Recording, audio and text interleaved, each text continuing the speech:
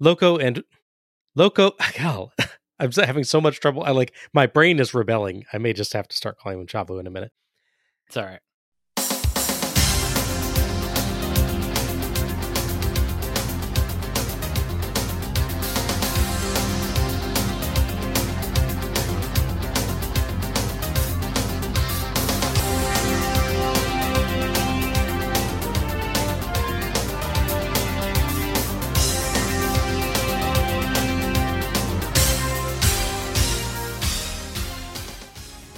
Hello, everyone, and welcome to Let's Go to the Ring, where we take a look at the good old days and not so good old days of World Championship Wrestling series by series. I'm your host, Bob Moore, and I'm joined by a poorly lit man diving off the top of a car who may or may not be Alec Bridget. I mean, it could be anybody. It could be Public Enemy, for all you know. It could be. Yeah. How's it going tonight, Al?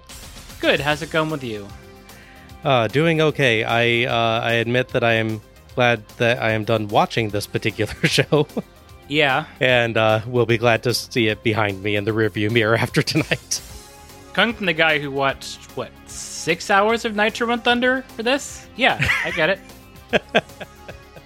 Yeah, we're in the 2-show era, so I gotta watch both. Lots of happens on Thunder. I'm sure that is a massive understatement. Oh, yeah. Well, tonight we're taking a look at Bash at the Beach 2000. It ain't no picnic. Well, it certainly wasn't a picnic for the members of WCW's legal team, let's put it that way. More on that later. Bash at the Beach 2000 was held on July 9th, 2000, at the Ocean Center in Daytona Beach, Florida, in front of 6,572 fans. This is WCW's third time hosting a Bash at the Beach in the Ocean Center, and it has the worst attendance of the three, losing to 1996's 8,300 and 1997's 7,851. Now, admittedly, 1996 featured the start of the NWO angle, and 1997 featured Dennis Rodman in a match before people realized just how bad an idea that was. Right. So maybe we should actually be impressed that 2000 got as close as it did. I mean, I guess faint praise if you want. We're not gonna be heaping a lot of praise in this show, so get what you can now, I guess. Yeah. Bash of the Beach 2000 earned about 75,000 pay-per-view buys, which is less than half last year's 155,000, and lower than any other show in this series. Oh my goodness. Not a surprise for WCW in 2000, of course, but the scale and speed of the fall for this series is impressive. Only 2 years ago, it exceeded 500,000 buys.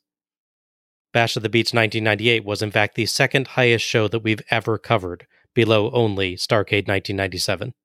And that's a big number, so yeah. Second is no small feat. I believe it legitimately is their second highest pay-per-view ever. Not just the ones we've covered. I think it is second highest ever. I think so, yeah. Attendance and buy rate aside, can WCW redeem itself after an awful 1999 show? To find out, let's go to the ring. We open with Ernest the Cat Miller getting out of a limo and giving instructions to his limo driver, Smooth, to tell MIA and the Filthy Animals that they are banned from ringside during the Cruiserweight match. Suddenly, vaguely Asian-sounding flute music starts up, which apparently the cat can actually hear, and he's attacked by the Young Dragons. He turns the tide with kicks, at least 2 of them, probably all 3, to their crotches, and walks off. I might as well start a count, I guess, so Young Dragons theme count, 1. On the Go Home Thunder, the cat basically said, I've been the commissioner so long, I'm worried I'm getting soft, like I'm not as finely tuned to deadly weapon. He did a thing where he would say, if I give you 5 seconds to get out of the ring because I'm my hands are deadly weapons, etc., etc. Right, yeah. So he asked for a warm-up, and he challenged the Young Dragons. So initially, it was what you imagine a 3-on-1 match would be. But then he bails, like, no, this is a sparring exercise. And then he started cheating and hitting with low blows and striking them. And basically, once the tide started turning back towards their favor again, he rolled the ring and said, okay, match is over. And yeah, he sort of hinted that he was using them to help keep him sharp, which they apparently interpret as attack him once he gets out of his limo. 4 days later. From there, we cut to an opening video package going over the match between Hulk Hogan, Jeff Jarrett, Kevin Nash, Goldberg, and Scott Hall for the WCW World title and Scott Hall's contract. At least that's what this manages to suggest that the match is about. Yeah. Actually, those are two separate matches. We will have Hogan versus Jarrett for the title, and Nash versus Goldberg for Hall's contract. Hall will not be participating. The video, though, just cuts back and forth between Hogan, Jarrett, Nash, and Goldberg, and doesn't really care which one just showed when you see WCW World title or for Scott Hall's contract. It's about as confusing as it could possibly be. I can see that. This year's Bash of the Beach is presented by Master Lock because WCW needs the money. Maybe that explains the lower attendance numbers. They did a product demo and accidentally locked some of the fans out. Yeah, that would do it. Loads of pyro goes off on the extremely boring stage. There is absolutely no beach-themed stuff at all this year. Nope. WCW, here's an idea. Only do half of the fireworks, and you'll have some money to at least have some kind of set. Yeah. They have a drape. Isn't that enough for you? It would be like if it was beach blankets or like had a pattern on it. Yeah. Maybe, but... Yeah, it's just a big black drape with little like sort of stars on them, like some sort of luminescent plastic, so it kind of reflects like a starlight kind of thing. But it should be big and bright, like it's the sun, like it's a sunny day. Yeah, or just like a nice blanket with like a beach scene on it or something like that. At a minimum, that's what you should do. Yeah, you could do the ocean, for sure, yeah. They didn't even break the props last year because they didn't have a hardcore match in the arena. They could have just reused them, presumably, but yeah. Oh well. They don't even do the little match graphics, do they? Oh, like, man. Like before, I don't think they do in this show. I don't think so. They just abandoned everything beach, yeah. Yeah, those didn't cost you anything, right? I mean, at the very least, not if you've already got the ones designed and they've done this show for years at this point. Yeah, right? It's a template. It can't be that expensive. I admit I was kind of expecting this, as WCW 2000 just ignores set design for most shows, but it's really depressing. Yeah, this is pretty much just the Nitro set and the Thunder set. Host Tony Schiavone intros the show, letting us know that for the next 3 hours, we are locked in. Because Master Lock, you see. Oh, I get it. WCW needs money. Yes. He is joined by Scott Hudson and Mark Madden. Yeah. But there's no time to dwell on how much we loathe Mark Madden's commentary. It's already time for our first match. Remember, this is a Vince Russo show. If you have time to breathe, it's in a slow patch. Yeah, pretty much. Our first match is The Juice, Juventud Guerrera, with the Filthy Animals, that's Konnan, Rey Mysterio Jr., Tigress, and The Lyrical Gangster, formerly Disco Inferno, versus Lieutenant Loco, with the MIA, that's General Rection, Major Stash, Major Guns, and Corporal Cajun, for Loco's WCW Cruiserweight Championship. The referee for this one is Charles Robinson. The Filthy Animals are all going after the Cruiserweight title. Previously, Disco tried to win the title and, as you can tell, did not succeed. There would actually be a mixed tag match on the Go Home Thunder. Again, so important, the last Thunder is so much of my notes are on the Go Home Thunder. So you'll hear that a lot. Take a shot for that one.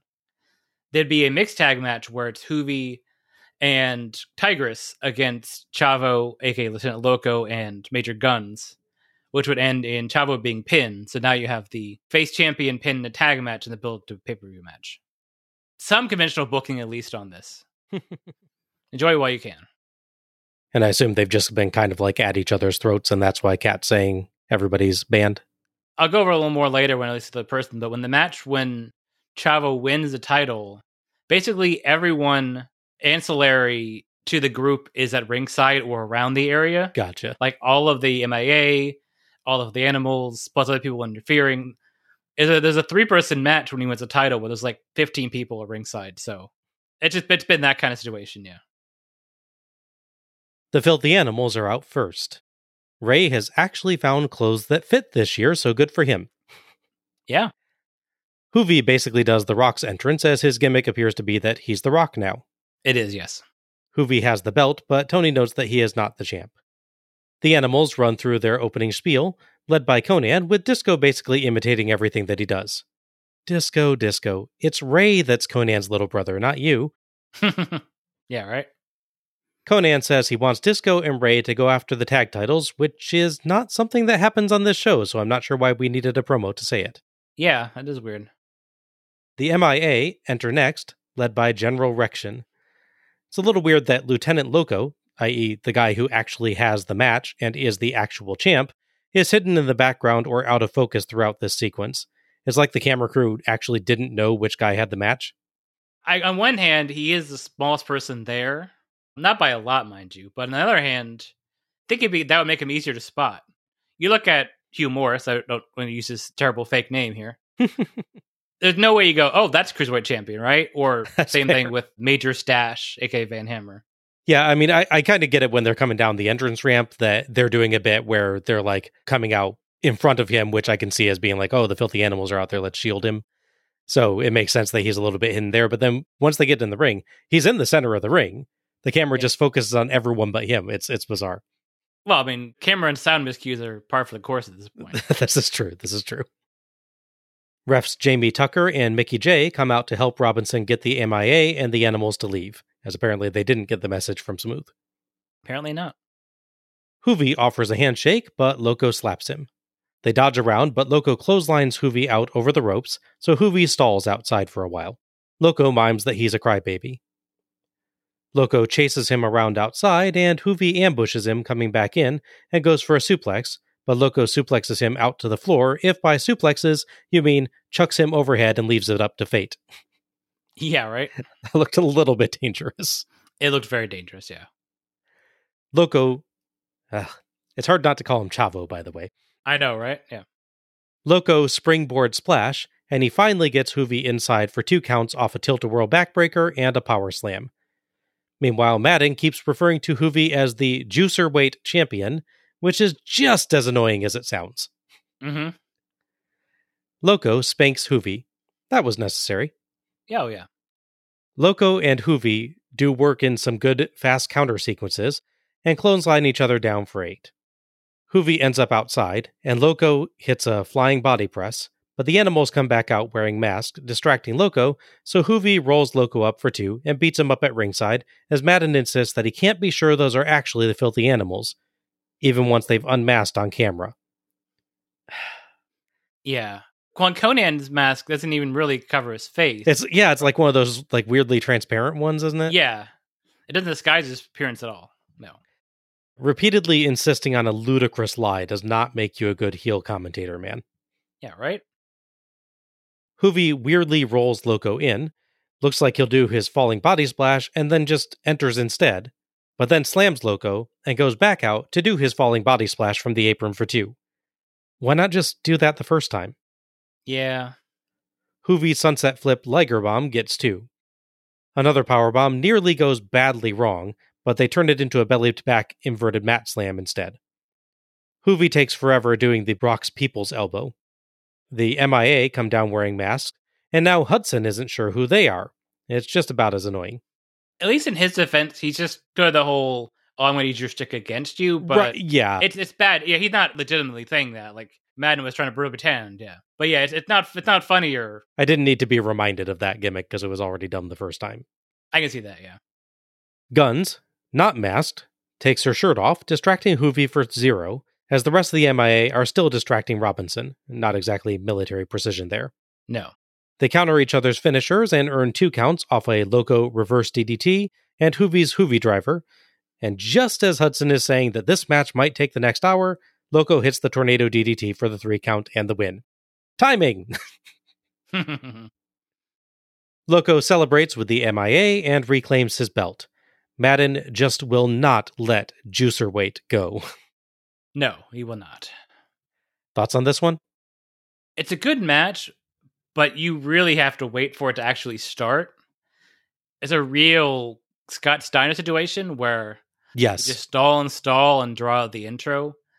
When they just actually work a match, they're good.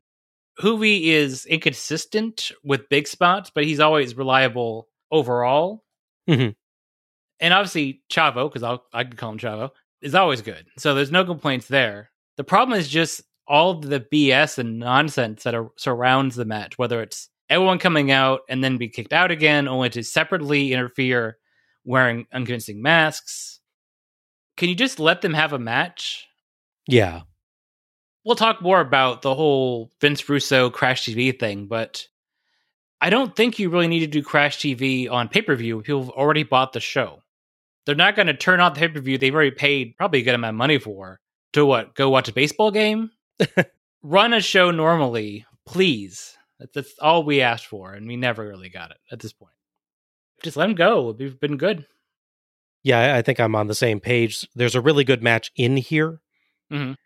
The actual action is really solid, with Loco and Juvi pulling off almost every move with precision and pulling off a lot of impressive counter sequences and dives. But the trouble, like you said, is that the match's potential is buried beneath a bunch of stalling and extracurricular activities. Whether it's folks retreating out of the ring, bizarre extra setups for spots that were already clearly set up, or taking time out to focus on wrestlers coming in with masks to do stuff that barely even affects the match, it really slows the match down, and it gives us this start and stop feel that is not what I was expecting from these two. It's Juvi and Chavo. It should be much more fluid and consistent than this, especially as an opening match. The action is still fun when it happens, at least, but this was really disappointing. Yeah. It's the thing you get into with a lot with Russo booking is that he'll just talk about, and I'll see you later, about how he wants to give the young guys a chance and then really show what they can do, which is a good idea. Mm-hmm. But then all his nonsense has to happen too. He won't let them just go, hey, here's a match with these guys with all the setup on the shows. What you're doing is you're taking away from their action and their excitement they can do, and you're making them look bad by association with this nonsense. Very true. Lieutenant Loco, aka Chavo Guerrero's title reign would end on the July 31st Nitro when he lost it to Lance Storm. Oh, Canada. We cut backstage to Kat's office, where he's telling the Young Dragons they did a good job on Thunder, but it's over. They seem to get the wrong idea. Jeff Jarrett enters, alongside an opera singer dressed in Viking garb, and asks where Hogan is. That is a sentence that I just spoke. Mm-hmm. Jarrett says he came here to cripple and retire Hogan. Kat says if Hogan's not here, he'll get Jarrett someone else to fight, but Hogan will be here. Jarrett says he better be, and the entrance music for the next match brings an unceremonious end to the segment. It makes you wonder, do they hear the entrance music as well? Like it's like the Fleet music? They hear it? That would be amazing. And they go, oh, we gotta stop because the music's playing. Our second match is Big Vito versus a mystery opponent in a hardcore match for Vito's WCW Hardcore Championship. The referee for this one is Billy Silverman. So there's been a lot of contention for the very prestigious, I can almost say with a straight face, WCW Hardcore title. It is so prestigious that it was beyond the reach of the guy that won the Hardcore Invitational last year. That is true. It's a high caliber of fighter. Mm-hmm. So the title finally got taken off of Terry Funk. He was the lone standout, as we sort of talked about on the previous show. The lone standout when all the titles went to the New Blood. The titles ended up in the hands of the Mamalukes, Big Vito and Johnny the Bull, who were briefly co-Hardcore champions. Mind you, they were co-Hardcore champions after they let Eric Bischoff win the title. Yes, Eric Bischoff, former WCW Hardcore champion. Yeah. Too many things to yell about. Go on. Yes. So they were briefly co-Hardcore champion before they had a match to determine who'd be the sole champion, because you can only have one champion for a title like this. It is a singles title, so... Yeah. Big Vito would end up winning it, and that would lead to the team breaking up. To prepare for the match on the go-home Nitro, not Thunder, Johnny the Bull would fight Terry Funk, who they billed as his mentor. I looked him up. Maybe they worked at a different camp together, or maybe they're talking about the power plant, but he's not listed as one of the trainers for Johnny the Bull, so I don't know where they got that from. Maybe it's just, hey, you're an older wrestler, you must have trained this guy. Or maybe just like, mentor and trainer are two different things, so it could have been like he was breaking into the business and Funk took him aside and was like, hey, here's what you do, and number one, don't name yourself Johnny the Bull. Yeah, too late for that. And he didn't really listen, but he was still grateful. So yeah, they'd have a big hardcore match to set up this one. Johnny Bull's going to prove himself that he's ready to challenge. During the match, he would set Terry Funk on the floor and put a chair over his face. He would then do a springboard diving leg drop onto the chair on top of Terry Funk's head. From the impact, he tore, a muscle you don't want to tear. Oh. This is that one, is it? Yeah. He technically wins the hardcore match, but then he's helped out by trainers afterward, because obviously he's very injured from that. Yes. He tries to work with the match, but, he only does so much. So when Terry Funk is left in the ring, the winner is actually dragged out by trainers who needs help. So it's a little weird visual. So now that match is out. So this means that we need a new challenger, or challengers. Vito comes out to his rip-off Godfather music as we get footage of Vito beating up Terry Funk on Thunder with the hardcore title and a stickball bat. Apparently, that was enough to take out Terry Funk. Terry Funk. Yeah. Sure. I mean, he knows sold a horse kicking him once, so I can't imagine a stickball does much to him. Vito gets a microphone and says that he won't be facing Terry Funk or Johnny the Bull, but Kat told him there's a mystery opponent, so send them guys out. Vito using the plural guys there has to be a slip, since he seems like he's supposed to be unaware of who he's fighting. Yeah. Unless he's fighting someone that has dissociative identity disorder. He's trying to be understanding, Or one of those two-headed ogres from tabletop role-playing games or something. Oh, Are yeah, they Ettins? Is that what those? I think that's... Yeah, that's them, yeah. Mm-hmm. Generic rock music hits that I find indistinguishable from the rest of the generic rock themes in this era, but somehow the commentators know that it's Norman Smiley's. Indeed, Smiley shows up alongside Ralphus. Vito tells them if they want a shot, he'll take them both on as a handicap match. Vito breaks his stickball bat over Ralphus and chases Smiley backstage, where they throw each other into various crates and boxes, and Norman and Ralphus land hits on Vito with a garbage can and its lid until Ralphus pauses for about 2/3 of eternity, so Vito can, shockingly, punch the lid into it. Yeah. Tony builds up the danger of the match, and sadly he's quite right that this is dangerous. They even fight atop unsecured rolling cases, so someone could easily have had a very bad fall. Yeah. Vito beats up a catering guy arriving in an elevator and throws Smiley in, then presses the button on the outside, which in my experience does absolutely nothing once the elevator has arrived, but in this case apparently closes the door. Vito pursues Ralphus back to ringside, beats him up, and sets up a table. A leg literally immediately breaks. Yeah. He props Ralphus on the table's remains and hits a top rope splash onto Ralphus through the table for the 3 count and the win, as Smiley strolls down the ramp in no particular hurry to make any kind of save. Smiley, there's this new technique I've heard about that might have made a difference there. It's called running.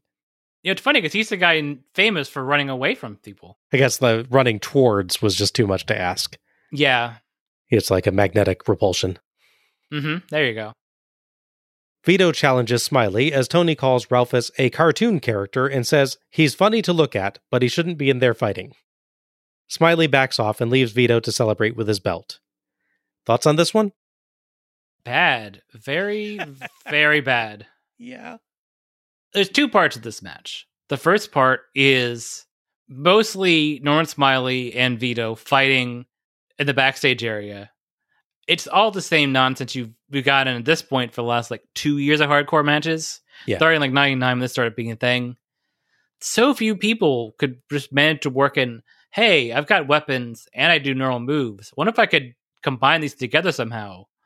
Other than just the normal, put you on a table and then jump on the table.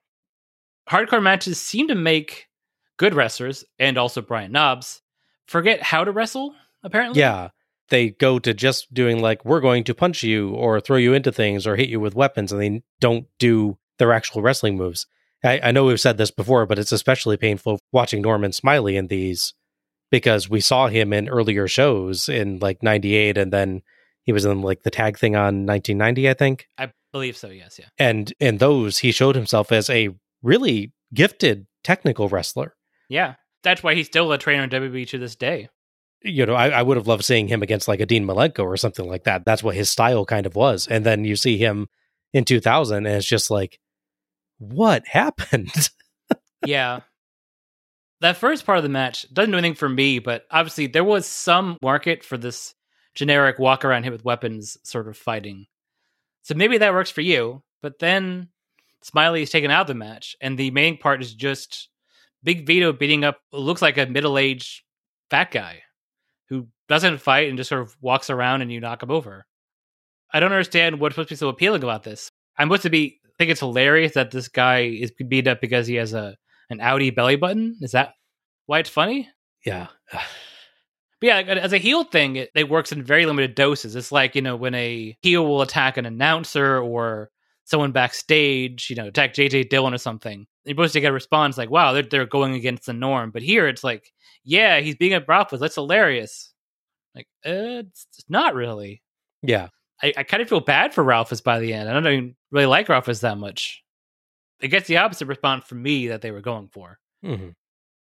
It's really a shame that we couldn't just get a match between Big Vito, who I'm not a huge fan of, but I've seen him work non-hardcore matches, and he's not bad. I remember seeing him in some other stuff and thinking, okay, he has some potential at least. This is around the time I was actually watching wrestling, and very, very briefly watching WCW before I realized what the show was and what this company was at this point. So watching them just have a match, and if you just make it a no DQ match where they occasionally use weapon, would have been good, but this match is not good. Yeah, this was typical WCW 2000 hardcore match crap. I do appreciate that they gave this a little bit of strategy in the end, with Vito putting Smiley in the elevator so he could go fight Ralphus one-on-one, but that's all this really has. Yeah. Something had to be massively mistimed in that ending. I'm guessing that someone told Smiley to start down the ramp way too early, because he should have just been sprinting out from backstage at the time that the pin started. Or you could have worked it for comedy, like if he ran the whole way and then Vito turned and looked at him with the stick bat or something, and he went, eh? Exactly. He panics and falls down or something. But it doesn't. He just kind of walks slowly, like, well, I'm supposed to walk out to stop this, but I'm in no hurry. Yeah. It had to have just been like him being told to go out too early and knowing I'm not actually supposed to stop it, so I have to kind of pause on the ramp here. Yeah. There's a part later in the show that feels like someone's late, so maybe that's them compensating for being early this time. It makes sense if you've been Russo. But yeah, my big question is, who does this help? Ralphus and Smiley don't seem like serious threats, so Vito doesn't seem any stronger for having beaten them. Nope. Smiley, making his big return, just gets easily shut in an elevator and then backs down and leaves his supposed buddy in the ring with the guy who just beat him up. Yep. I guess it makes Vito look cruel beating up Ralphus, but at the same time, Ralphus was a competitor in the match, mm-hmm. and it's not like he goes super duper ultra far for a hardcore match and beating him up. No. He does a few moves and puts him through a table, but that's par for the course with one of these matches. Yeah. They need to stop having these hardcore matches just to have a hardcore match and actually figure out what they're trying to do with them. Yeah. Big Vito would lose his hardcore title to Lance Storm on the July 24th Nitro. Oh, Canada. Again. Yeah, because we're heading up to New Blood Rising, aren't we? Mm-hmm. Johnny the Bull would thankfully return 2 months later. He'd also become WB Hardcore Champion, so that's something. Mind you, his 2 title reigns combined to about 2 hours, so not the greatest record, but, more than I've got. True. Well, no, good for him. I'm glad that he was able to come back from his unfortunate injury here, because yeah, absolutely. You never like to hear someone's career being threatened. Some of the spots they did in these matches were far, far too much. Mm-hmm, absolutely. We cut to a shot of Goldberg arriving backstage. Scott Hall's contract is tucked into one pocket of his pants. And we cut right from that to Mean Gene Okerlund, who is with Kevin Nash.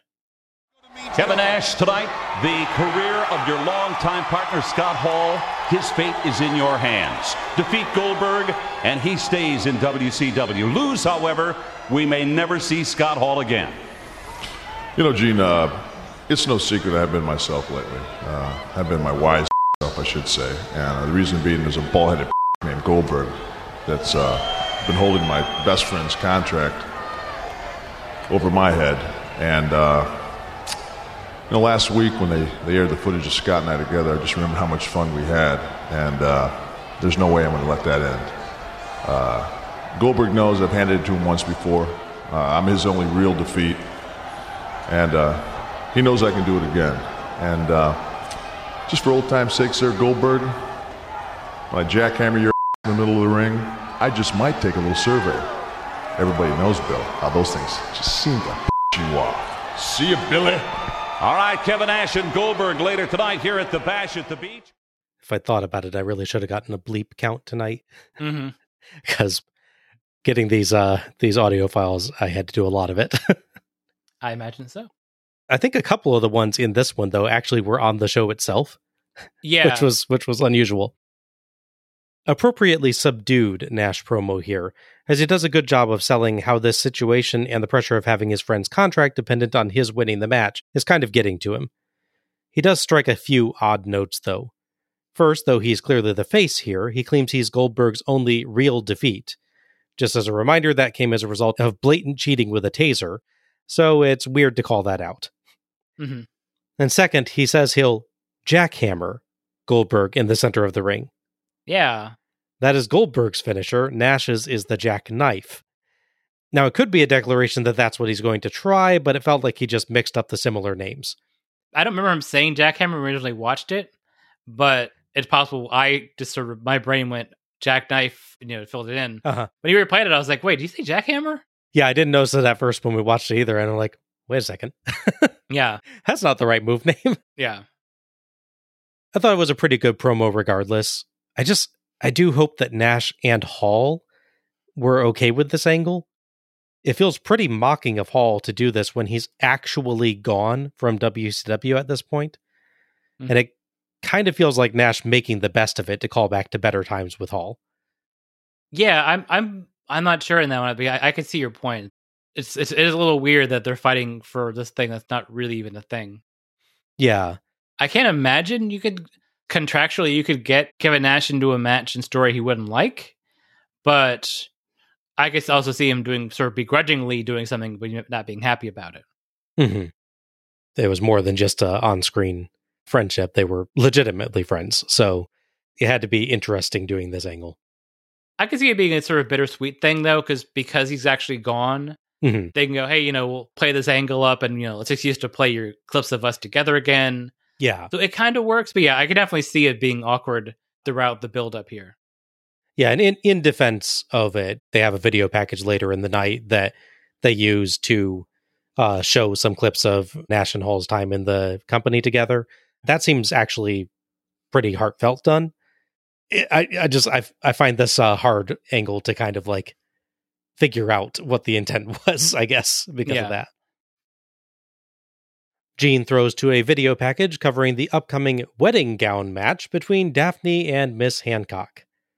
The video declares that Daphne was once a wild-eyed, energetic damsel, now caught up in a tangled web of deceit and betrayal, as David Flair is one two-timing lowlife and a long-legged, blue-eyed floozy has intervened in the wedding plans.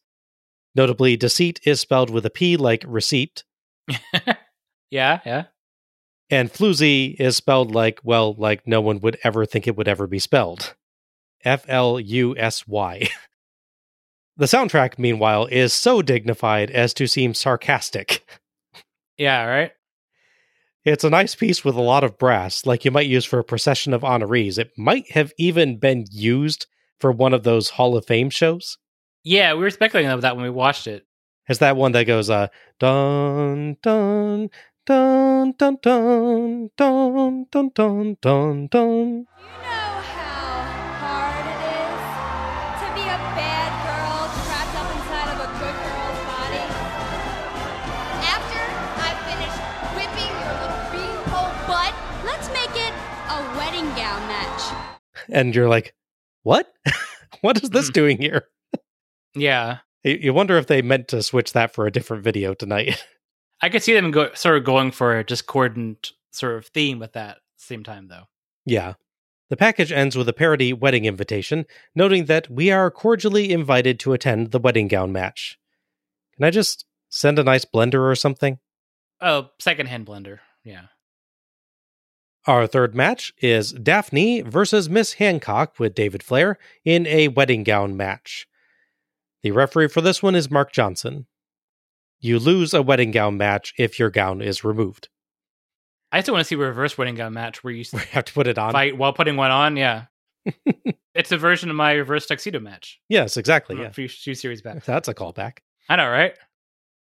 Two ladies fighting over David Flair. Who said that wrestling was logical? So, yeah, this whole situation is that basically David Flair was supposedly going to be engaged to Daphne. her friend Crowbar gets involved in all this. Crowbar and Flair are friends, and they're actually a tag team. That falls apart when he starts cheating on her with Miss Hancock.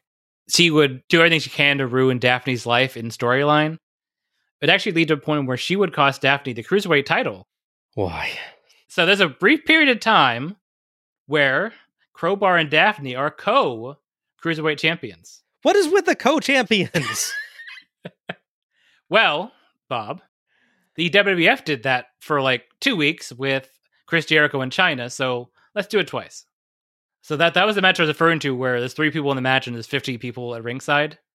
Yeah, so there's a brief period where Daphne is Cruiserweight champion. By the way, it works out the same way. They're co-champions, and then she wins a match to become the sole champion, just like with Big Vito. So yeah, now they're fighting a wedding gown match because weddings were sort of tangentially involved to the storyline. Miss Hancock enters first in a, shall we say, very short wedding dress, alongside a tuxedo-clad David Flair. There is a wedding cake at ringside. David leaves his jacket and some hair clippers with the commentators, then goes in and kisses Miss Hancock. Daphne comes down in a very goth dress over a flesh-colored bodysuit and punches David in the crotch. Daphne and Hancock do some basic wrestling, the highlight of which is Hancock's handspring elbow, decent handspring, bad elbow. Yeah. They try to shove each other into the cake, but Johnson and David repeatedly separate them. Hancock punts Johnson in the crotch and pantses him, revealing that Johnson wears his underwear over his referee shirt. Uh-huh. Which is probably the single most confusing thing I have ever seen on a wrestling show. It's like, give it time, Bob. Give it time. I don't get what's going on there. Yeah, it's a very strange thing. I don't get that either. Because it's the top of his shirt, then his white briefs, and then, yeah, the bottom part of his shirt sticks out through where the leg holes are. It's tucked in quite well. Yeah. Yeah. It's not a very functional thing to do. No. Yeah. Obviously, it's not like that for comedy, but like I don't know who thinks of that as, oh, a hilarious comedy spot where you're going to pants the ref and he's got his underwear tucked in like that. How is that fun? Why is that funnier than you're just pantsing the ref in the first place? Like, they were like, oh no, this won't be funny because your shirt is too long and we won't actually see the undies? Is that exactly? Yeah, see, you figured it out. Oh my gosh. Wow. David laughs at him, so Daphne pantses him too. He wears his underwear like a normal person, and slugs him in the crotch, and throws Hancock into his crotch.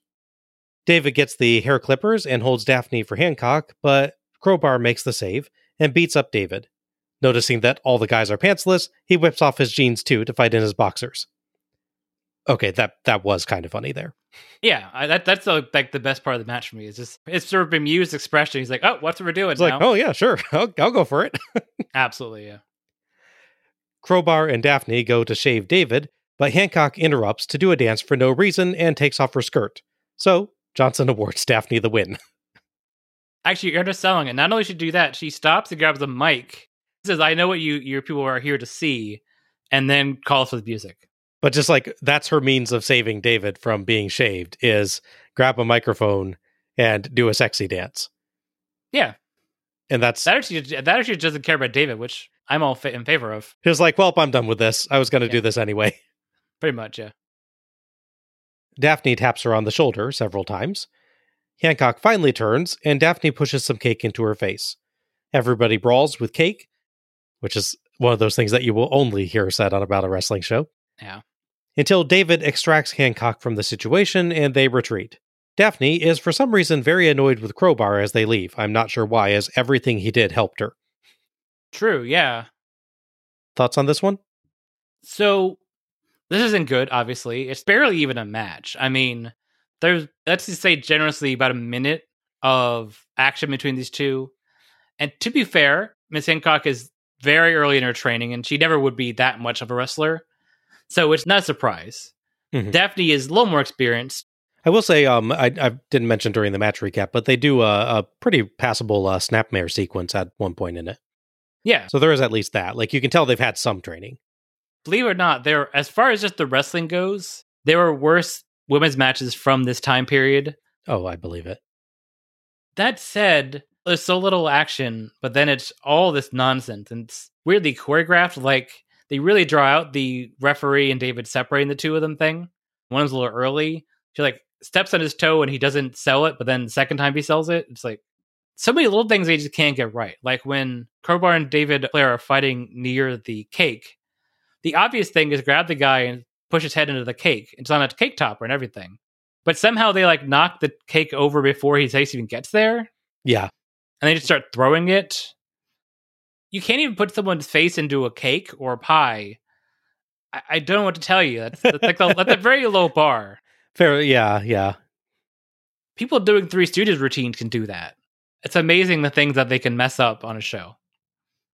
Bottom line for me is, if this was just a weird Nitro segment that Vince Russo ran to pop the ratings, it'd be bad, but I could skip it. I'd never watch this again. It's a thing they did, whatever.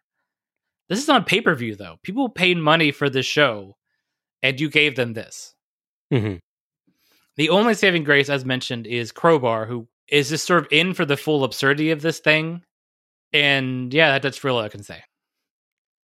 100% agreed. The only good thing about this was Crowbar taking his pants off because he actually had some comedic timing. Otherwise, this had poor action, a dumb plot, and a generally horrible concept that was unfortunately very common in this era. Fortunately, I was distracted for most of it by wondering just why the heck Johnson wears his underwear over his shirt. Yeah. At least this was short. Agreed. The feud would then pivot to Miss Hancock versus Major Guns, and we know how that ends from covering New Blood Rising, so the less said the better. Kat is walking backstage, thinking who he could get to fight Jarrett, name-dropping Ox Baker of all people, when Young Dragons theme count 2. Kat again hears the music, and the Young Dragons are seen hiding in props or behind a broom, but nothing comes of it. We cut to the commentary team, and they discuss the fact that Hogan is still missing. Hudson notes that Hogan lives in Tampa, so, quote, he could walk here if he had a mind to. For the record, that would mean walking almost 153 miles. Mm-hmm. It's not exactly a morning stroll. Yeah. All our relatives live up north, and they come to visit us sometimes. So there's one time they came to visit us, and they end up in like Fort Myers, about 4 hours away from us, depending on traffic. And they're like, oh, we're right by you. And they asked where they were. And you're like, no. Like, but it's so close on the map. We're like, well, yeah, no, it's not. And this is a very big state. So, yeah. Yeah, remember, Florida is narrow, but Florida is long. Yes.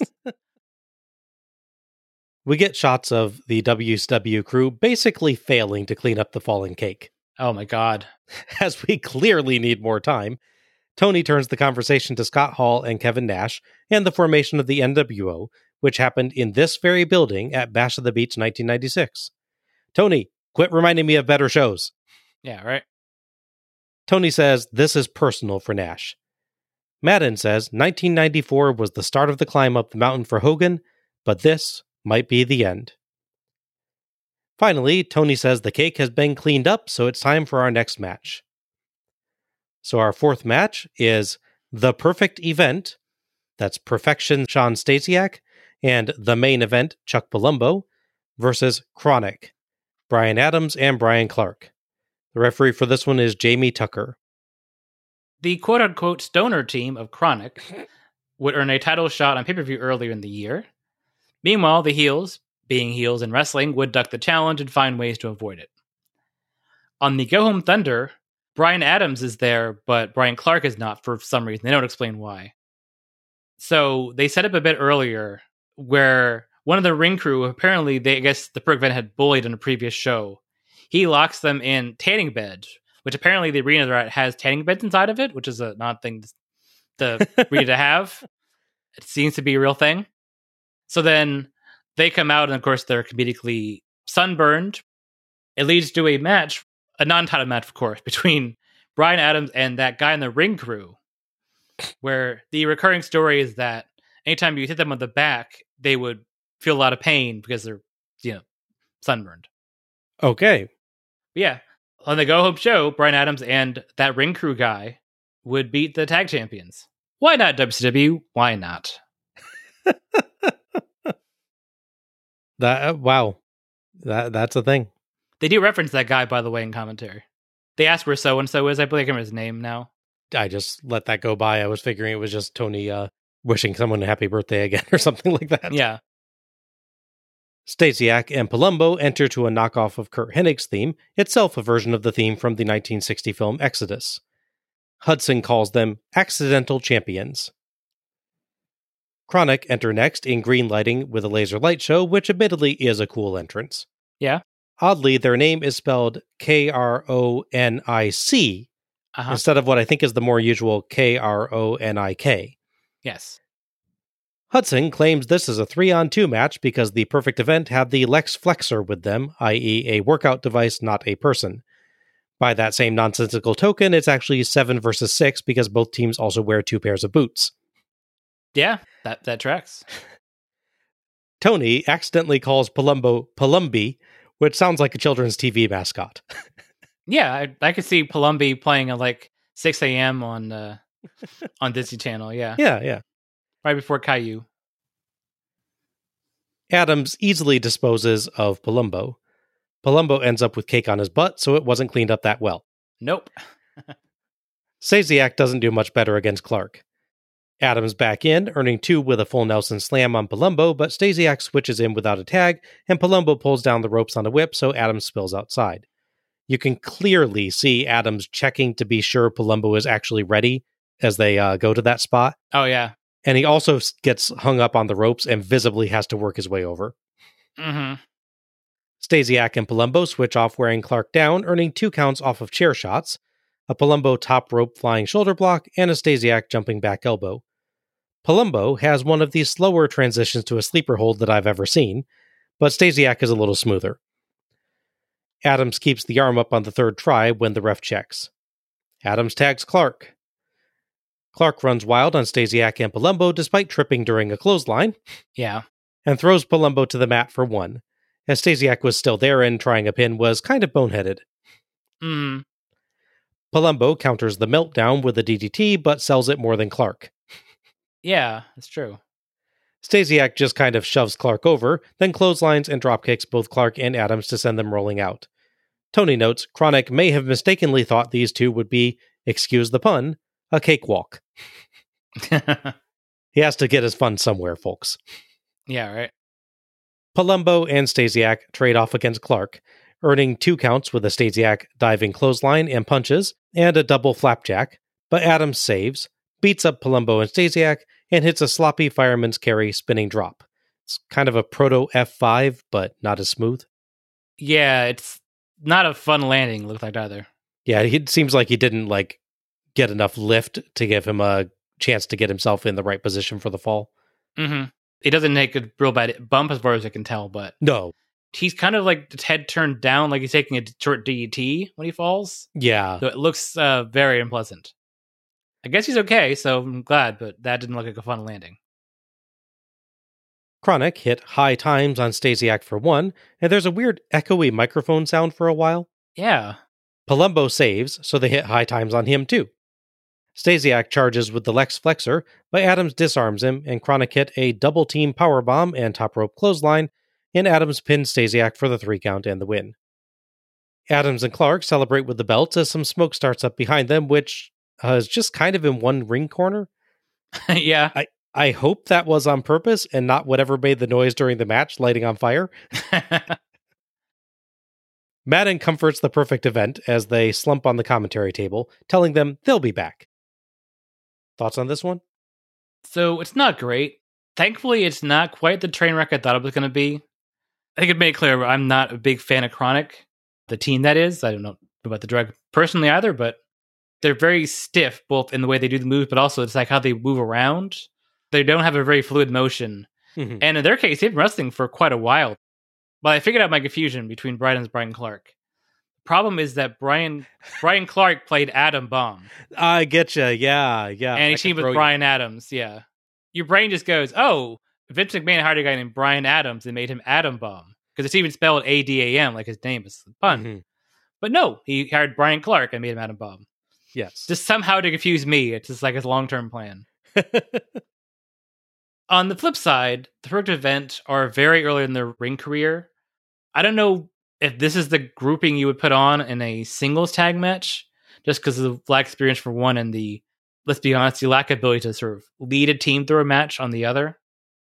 That said, they don't really botched too much, other than that one landing didn't look great and certain things just being off. I think it's just they seem slightly out of sync. Like, for example, when they hit a move on one of the heels and the other one stands there while the pin's counted and just does nothing while the partner runs and hits and breaks up the pin. Yeah. It's like, you could have done something, buddy. He ran by you. There's a point, too, where they're doing like a counter sequence. I think it's Clark in there against both of the event guys. I think he kicks Palumbo and punches Stasiak, and then Palumbo is supposed to do something to him, but Palumbo is selling for too long. Yeah. So everyone just kind of like stands there for a second, just long enough that you're like, oh, something went wrong, and then it moves on. Mm-hmm. Yeah. So, yeah, it feels like we're not quite on the same page across the board here, yeah. I will say, at least it's a match where the crowd's into it.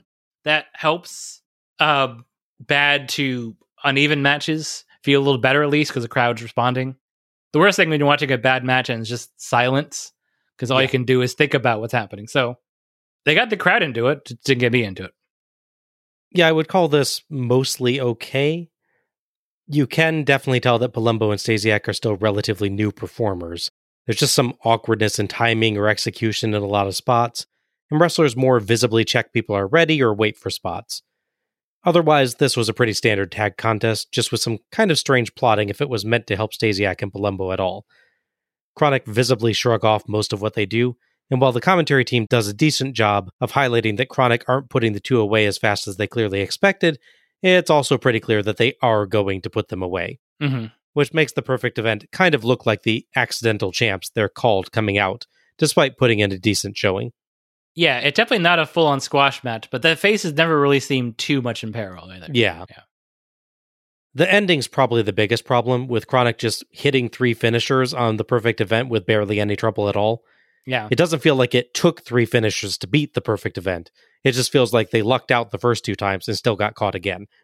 It speaks to the men involved as well. They hit the finish and they go, oh, we didn't win. What should we do? Let's hit it again. Yeah. Below average, but on this show, I'll take what I can get. That's fair, yeah. The big duo Chronic would defend their tag titles at next month's New Blood Rising in a 4-way tag team match. Thankfully for all involved, Lance Storm did not have a tag partner at this point. We cut backstage to see Kat on the phone. Young Dragon's theme count, 3. Kat again hears it, but Jarrett comes in to hassle Kat about Hogan again and threatens to screw with the show. Kat furiously dials the phone as Madden insults the opera singer's weight. Young Dragon's theme count, 4. Kat hears it again, and the Young Dragons beat him up with a kendo stick and some nunchucks.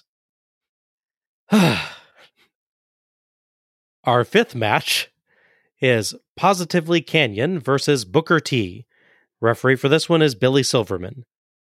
Canyon betrayed DDP after a very not great angle and got him out of the company. As such, he become a DDP impersonator. DDP was, of course, selling his own book called Positively Page, so he's Positively Canyon. He's got his book as his foreign object, and he's wearing his wig and everything. He's just kind of a backstage menace. They'd have him like randomly attack ring people, giving him the Canyon Cutter. Meanwhile, Booker T is trying to get away from the terrible gimmick he was saddled with by Vince Russo, that being G.I. Bro. He knows that Canyon is being built up backstage, he's a menace, so he's going to take him out. Now, correct me if I'm wrong, I think G.I. Bro actually is a reference to a gimmick that Booker T had well before his WCW career, isn't it? Correct. Yeah, that's why Russo's like, hey, bro, you should do that, bro. Well, plus you can see why Vince liked it. His name is G.I. Bro. Canyon, wearing a blonde wig, comes out to DDP's theme and does DDP's entrance, carrying a very thick book parodying DDP's Positively Page book. Booker, out next, has magnificent pyro that goes very well with his music. He gets quite a loud Booker T chant from the crowd. It's good to see that. Mm-hmm. Yeah. Booker out-wrestles Canyon and lands a spin kick, and Canyon loses his wig and retreats. Back in, Canyon lands strikes, but Booker hits a dropkick and an emphatic clothesline, and rips Canyon's DDP shirt off of him. The crowd absolutely loves Booker. Mm-hmm. Booker inspects Canyon's book and finds a brick inside. Silverman looking deeply disappointed in Canyon, disposes of the brick. Yeah. It's the best, how could you possibly have done this, Canyon, expression that he gives. I trusted you. Booker hits a monster diving clothesline for 2, but Canyon dumps him through the ropes and runs him to the barricade and steps, then props the steps on Booker's arm and hits the steps with a chair, which seems like it would do far less damage than just hitting Booker's arm with a chair. Yeah. Chris Canyon had a really interesting mind for wrestling as far as coming with moves and like ways to do moves and like ways to take moves. You know, you make let's say 700 different variations of how you can do a spot. You're going to have a couple of that in your head make a lot of sense, but execution just don't. Yeah. A lot of averages, so. In a better idea, Canyon lays Booker by a ring post and baseball slides into him, then hits a really cool second rope suplex into the ring for 2. Back in, Canyon wedges a chair between the ropes, but Booker power slams him for 2. Canyon Alabama slam for 2. Reverse Boston Crab, but Booker makes the ropes. Booker roll up for 2, reverse for 2. Booker sends Canyon into his own chair and spinebusters him for 2. Booker grabs the chair, but Silverman takes it away. While Silverman is disposing of the chair, Canyon hits Booker with the book, earning 2. I kind of feel like Booker should have just no-sold that and done a shock roll-up since there's no brick. Mm-hmm.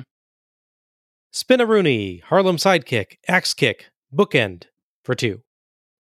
Booker goes up top, but Canyon grabs Silverman and holds him in the way, stalling Booker just long enough for Jeff Jarrett to sprint down and hit Booker with his guitar. Canyon puts Booker up top, and it's a super Canyon cutter for the 3 count and the win. Tony and Hudson bemoan Jarrett's interference. Tony theorizes that this was Jarrett fulfilling his promise to screw with the Cats show. Thoughts on this one? Thankfully, this is a nice match that mostly plays it straight.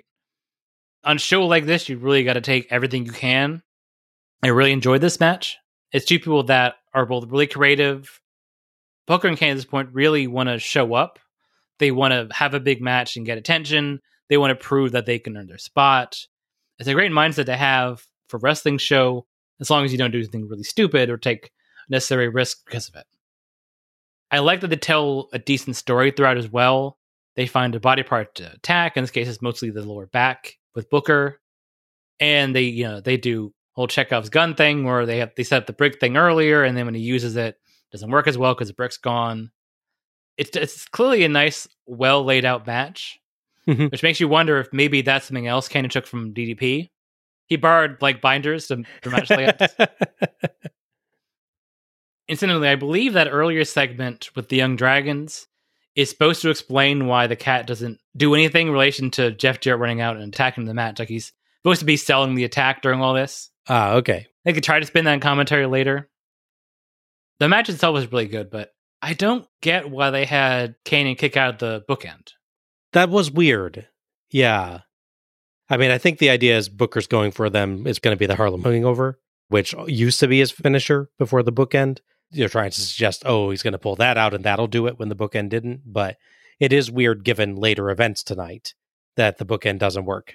Well, and the bookend becomes his go-to finisher for the rest of his WCW career as well, and even into WWE and WWF. Yeah. Wonder if there's a timing issue with Jeff Jarrett coming out. I mean, I don't know for sure. Obviously, the plan is him run out, hit the guitar, and then allows the finish to happen. But I wonder if maybe he's a little behind, so they just sort of, he's not here yet. Let's all help put a bookend. Oh, now he's here, or something like that. I don't know. Or like he's supposed to interrupt the bookend, not interrupt a top rope move or something. I could see that possibly being the case. I will say also WCW as a company is a little less a specific finisher always does it than WWF was in my experience. So somewhat true, yeah. So I could see them just saying Booker has 2 different finishers, the Harlem Hangover and the bookend, and depending on the guy, one will work better than the other. I think the way that kind of thing works is when you're transitioning out of a move. Later tonight, we'll actually see that. Yeah.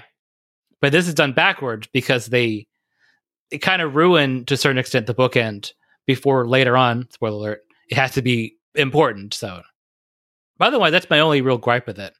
Honestly, even the Jeff Jarrett interference works better than other times because the way they do it, as silly as the break a guitar everyone said thing is, he breaks it over in a way that all the debris falls on the outside. True. Whereas a lot of times he just breaks in the middle of the ring and then leaves, and the ref goes, a lot of guitar shards. Oh, well, 1, 2, 3.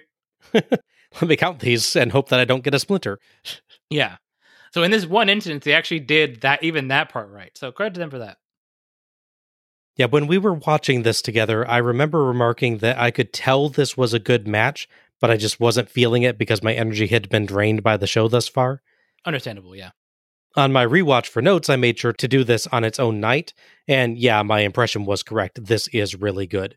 Mm-hmm. Booker brings an amazing intensity and energy, and Kanyon is a great foil for him with his insincere imitation of Paige and his sneaky tricks, and the match is put together quite well. Not everything lands perfectly, that chair and stairs spot is still befuddling, but I liked how creatively the two worked together, and I really liked the points that felt like they'd learned from earlier confrontations, particularly Booker making sure to check the book for a brick. It's just good, solid storytelling, and man, the crowd was ready to cheer Booker. The ending is a tad disappointing, but it's nicely timed, particularly Kanyon pulling the ref in the way to delay Booker. Yeah. So it's a very good match that very much deserved that second look from me. One little bit of storytelling I like as well is that the wig comes off, and later he rips the fake DDP shirt off. So the rest of the match, if you're just watching it, is a fairly straight Booker T Kanyon match. True. So you're not too distracted by the gimmick. He's not, other than him setting up for the Cannon Cutter, you completely sort of forget that part of it, just enjoy a match in the two of them, which is always nice. Mm-hmm. Kanyon would pivot from this into a comedy feud where you look for his own Kimberly, as opposed to being managed by the Real Deal, who is actually around at WCW, which is a little weird. She would briefly be with Kanyon as part of the whole thing where she betrays DDP. So it's weird they sound like he needs his own Kimberly when the real one exists. As we know from watching New Blood Rising, this would, for reasons unknown to anyone but Russo, give us the return of former WCW Tag Team Champion Judy Bagwell. Oy. Yes, the Judy Bagwell on a forklift match. Backstage, Mike Awesome is trying to get a date with Jarrett's opera singer. It's funny because she's overweight, you see. Yeah. Pamela Paulshock interrupts. Hey, Mr. Muscles. Mike? Can't you see I'm trying to get myself hooked over here? Chill. Yeah, I see it, but what I really want to know is... Come on. What about Come on. No, don't go. What about the U.S. title with Big Papa Pump tonight? Big Papa Pump. You want to know about Big Papa Pump? I'll tell you about Big Papa Pump. I've beat him twice already, and after tonight, it's going to be a trifecta. And by the way, just because you can't be as hot as her doesn't mean you have to be jealous of her, okay? Nice that they finally got him properly mic'd towards the very end of the promo there. Yeah, right? This was entirely unnecessary, existing more to have a laugh that someone might find a person who doesn't fit beauty stereotypes attractive, rather than to actually build up the match. Mm-hmm. For anyone who needs to hear this, your weight has nothing to do with your attractiveness, okay? Yeah. Don't let anyone tell you differently. Believe in yourself and do not let people tear you down. Their opinions are just that, opinions. Not facts. As for the promo, Awesome just basically says his match exists and leaves. That's a Russo-era promo for you. That's all I got time for. The fact that they took Mike Awesome, who, as a reminder, was ECW World Heavyweight Champion when they bought his contract out because Paul Heyman was not paying him, that's a whole other story, brought him in, and then had him lose all the time, or had him win matches that didn't really matter, and then lose big matches. Like every pay-per-view match he's ever had, it seemed like he would lose in some way. And your best idea for this guy is, oh, let's take away for this whole career killer Mike Awesome, where he, power him through tables. And let's just have him, hit on quote unquote fat women. It's hilarious. And then become the 70s guy as well. They give him that winner of a gimmick as well. Mm-hmm. I remember reading that he at least possibly believed that some of this stuff resulted from the tensions backstage between Russo and Hogan that become a factor later in this show. Yeah. Awesome is related in some way to Hogan. I forget exactly how. He's like a second cousin. He's related Yeah. to Horace more directly, I believe. Yeah. Hopefully that wasn't the case. Hopefully it was just WCW being incredibly stupid, which is, that's entirely possible because WCW didn't need Malice to come up with a bad gimmick for somebody, but, still. Yeah. I was thinking about that when rewatching this show. He said, again, he talked about that. He felt like he was being punished. If that's the case, it's interesting timing because they're clearly already doing this gimmick with him. Now, granted, they lean into him more later, and obviously the 70s guy thing comes later. But you do have to figure, I mean, with what happens tonight, clearly stuff had been building for a while. That's fair. Yeah, I could see it still being a result from that, potentially. Yeah, I can see that. Our sixth match is Scott Steiner with Midajah versus Mike Awesome for Steiner's WCW United States Heavyweight Championship. Referee for this one is Jamie Tucker. It's Stone Cold Scott Steiner's time. I wish I was kidding. In the wake of the New Blood angle, where he was technically part of the group, but also not part of the group. Like if they'd say, come to a meeting, he would say, I'm not with you, but then he would, join them for group promos and beatdowns. He'd become a somewhat rebellious face working against the authority figure, the not Vince McMahon in this case, in the form of the Cat. It's very blatantly, they're trying to rehash the Stone Cold versus Vince McMahon thing. But with a much less a sort of white collar babyface, heelish kind of babyface Stone Cold Steve Austin was than Scott Steiner's. I get copying ideas that aren't original, and maybe Vince Russo can claim, well, they're my ideas in WWF first, so I can claim them. But it's so blatant and transparent what they're doing here, it's kind of sad.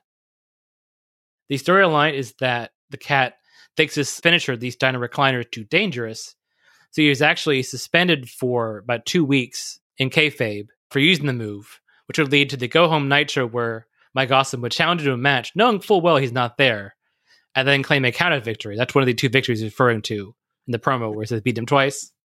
I love, by the way, that it's the Steiner Recliner that is a banned move that's the focus of a storyline.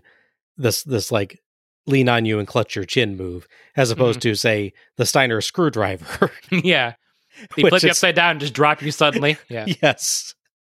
Or his belly to belly throws. Yeah. Right. Yeah. There's so many moves that Scott Steiner does that look like they could kill you. Yeah. The Steiner Recliner is the only move he does that I would not consider worthy of being banned. I know. Potentially in a storyline by a heel authority figure. Yeah, it's a weird decision all around for sure. Midajah brings the belt out, and Steiner follows as Hudson notes he's returning from suspension. Steiner goes to get a kiss from a lady in the crowd and looks self-satisfied. Compared to all the special lighting and time dedicated to Steiner's entrance, Awesome just kind of walks out. Mm-hmm. Doesn't really make them look the same level. If you're doing theatrical entrances for some wrestlers, and I very much think you should, because it makes them seem larger than life, you should do theatrical entrances for all the wrestlers. Yeah. It's not quite bad as the so-called jobber entrance when they cut to you in the ring. It's a step above that, but not a very big step. Yeah, it feels more like just a clash of eras type of thing, that Steiner's entrance is the late 90s type of entrance, that they're starting to become more theatrical and big and showy. Yeah. But Awesome's is still an early 90s or earlier entrance where it's just, they are playing my theme music and I am walking out. Yeah. It's almost maybe even care of a sort of gimmick and theme and entrance in ECW where, again, they couldn't afford all that stuff. True. People would just walk out to the ring and start fighting. Or just walk halfway to the ring and start fighting as well.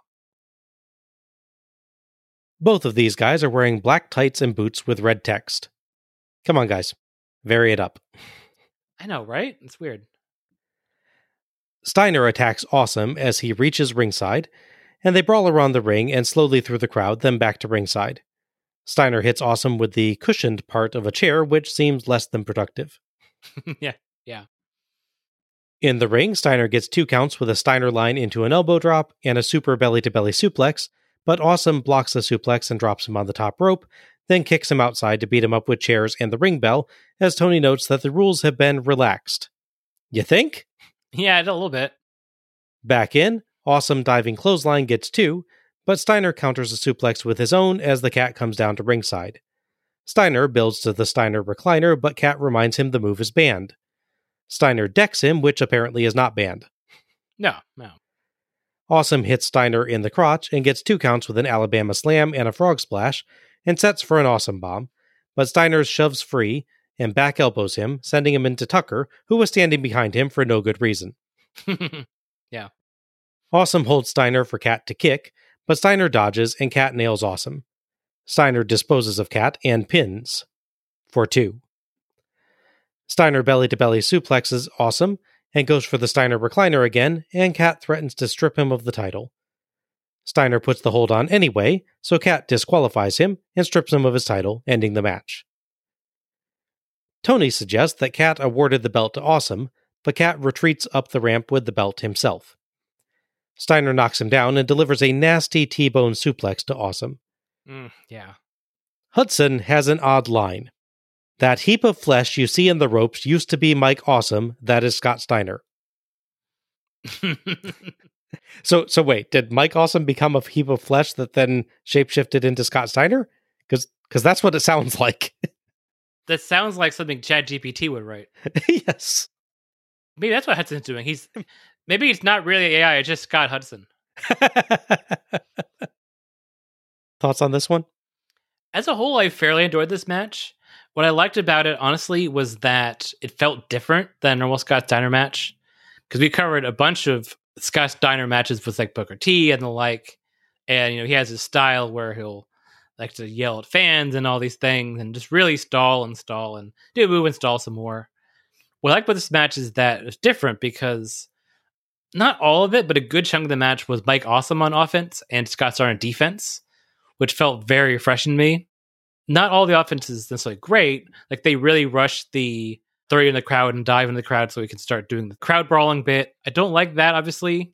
That's the thing Mike Awesome's been targeted for a lot, is that he would find a way to do that in the first minute of the match, or find a way to top rope dive to the outside in the first minute of the match. And I get it.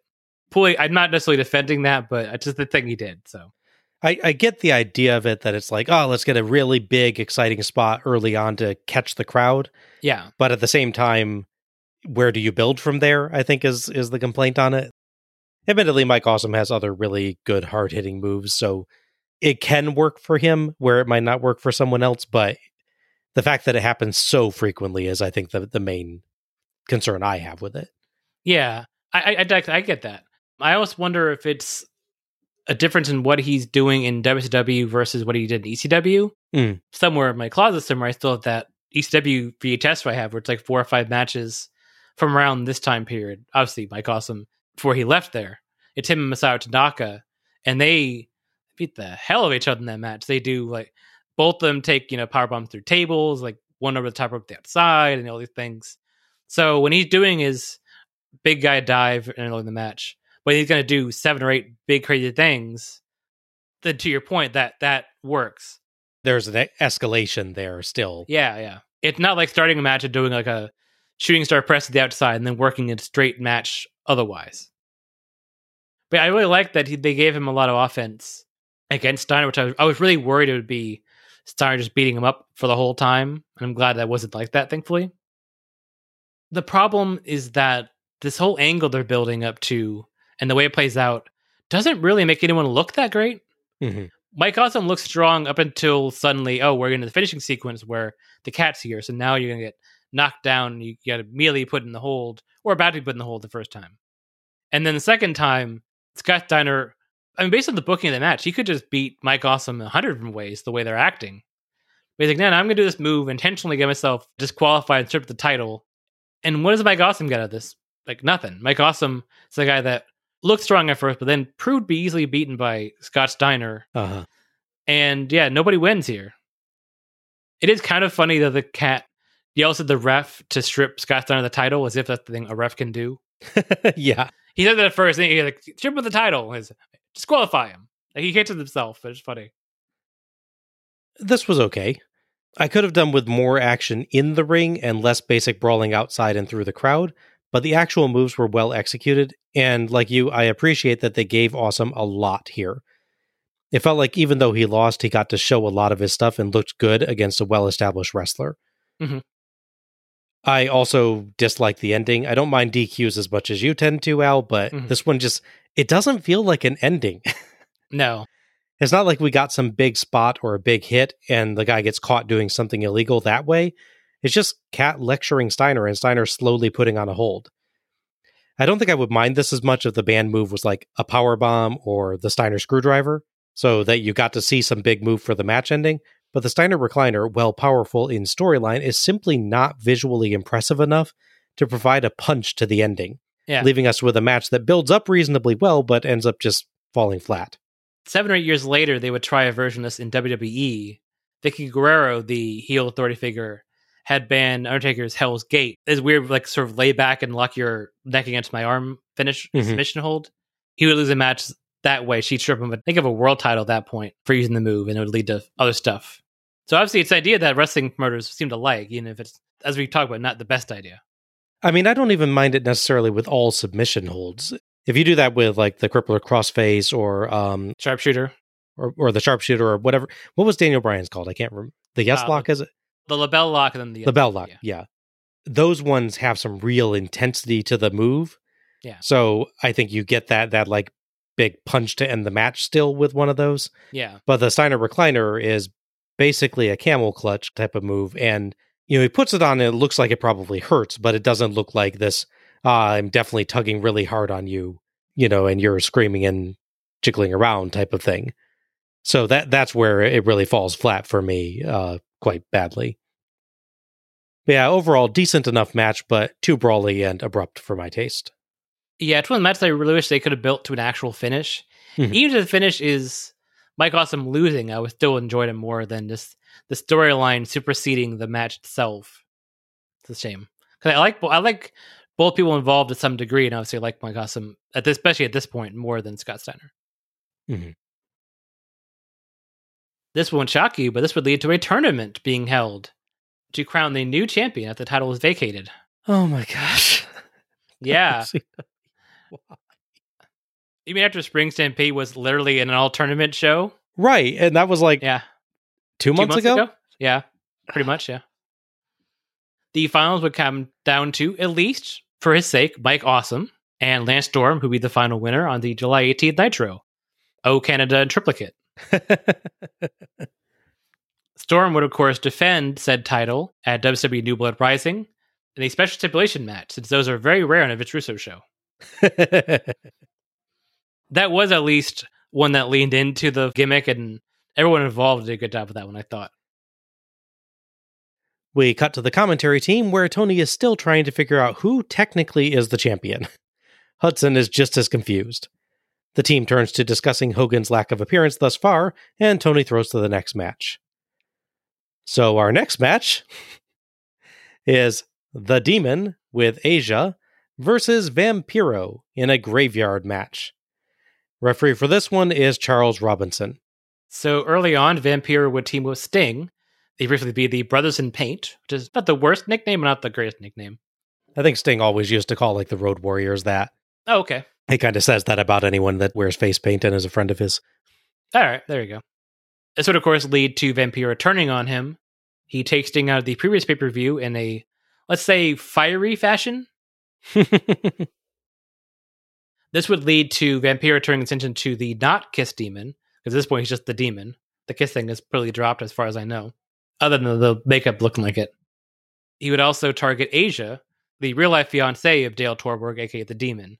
They love mixing in reality and fiction, but it's weird in a match where one guy is a Canadian vampire, and one guy is an American guy named Dale, who dresses like Kiss and is a demon. And then his muscle-bound fiancé is named after an entire continent of Asia. Like, maybe just stick to the funny names and not the real ones. It's a bit jarring. And it goes to a little bit of what we talked about last show, too, where, like, Asia is supposed to be WCW's version of the WWF's China. Yeah. But she's never really treated as this, like, big, tough fighter herself. She's visibly muscular, but she is treated as not really that different than a normal, like, valet. Yeah. Vampiro's angle here is that he wants to unleash the dark side in the Demon. Which, if his name is the Demon, I imagine he has one, yeah. I think you've already succeeded. Yeah, really. However, is Sting truly gone? An apparent version of him appeared in the rafters on the Go Home Nitro. Because they're having a match between the Demon and Vampiro on pay-per-view, let's have that same match on Nitro 6 days earlier. Does that make sense? Wow. Vampiro would be annoyed at this interference to be a mysterious figure in the rafters like Sting, and he loses the match. So he would then challenge the Demon to a graveyard match, which he would not clarify. Tony going, a graveyard match? It's a graveyard smash. They don't really go over it on Thunder, so it's a surprise. What's his match going to be when you watch pay-per-view? We cut to a graveyard at night, where the Demon is leading Asia and Robinson through an archway, holding a torch that looks like a sword. So that's where the prop budget for the beach set went this year. Yeah. Demon tells Asia to stay back. She insists on going with him, so Demon orders Robinson to watch out for her. To reiterate, he asks a referee, the single most easily knocked out person in any match, to watch out for Asia, who is a bodybuilder. Yeah. Eesh. So why is the ref with them? The ref not counting a pinfall. This is a very good question.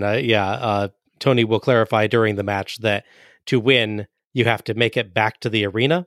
So shouldn't Robinson be at the arena then to call the winner? He has no purpose here. There are no disqualifications as far as I can tell. Yeah, that's true.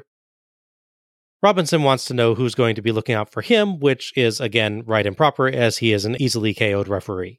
Mm-hmm. Demon leads them through the graveyard, and they discover a coffin. Demon accidentally pours some burning fuel from the torch onto the grass, but thankfully doesn't start a fire. Yeah. That was the scariest thing I've seen all night. Yeah. The torch on top doesn't have like a cover or anything surrounding the edges, like the outside. But nothing very efficient anyways. So he tilts it downward, like the point with the sword. Yeah, just tilts it over like that. Yeah, the fuel kind of like pours out from inside a little, and he's kind of like realizes it and quickly writes it. Yeah. It reminds me of, I think it's WrestleMania 9.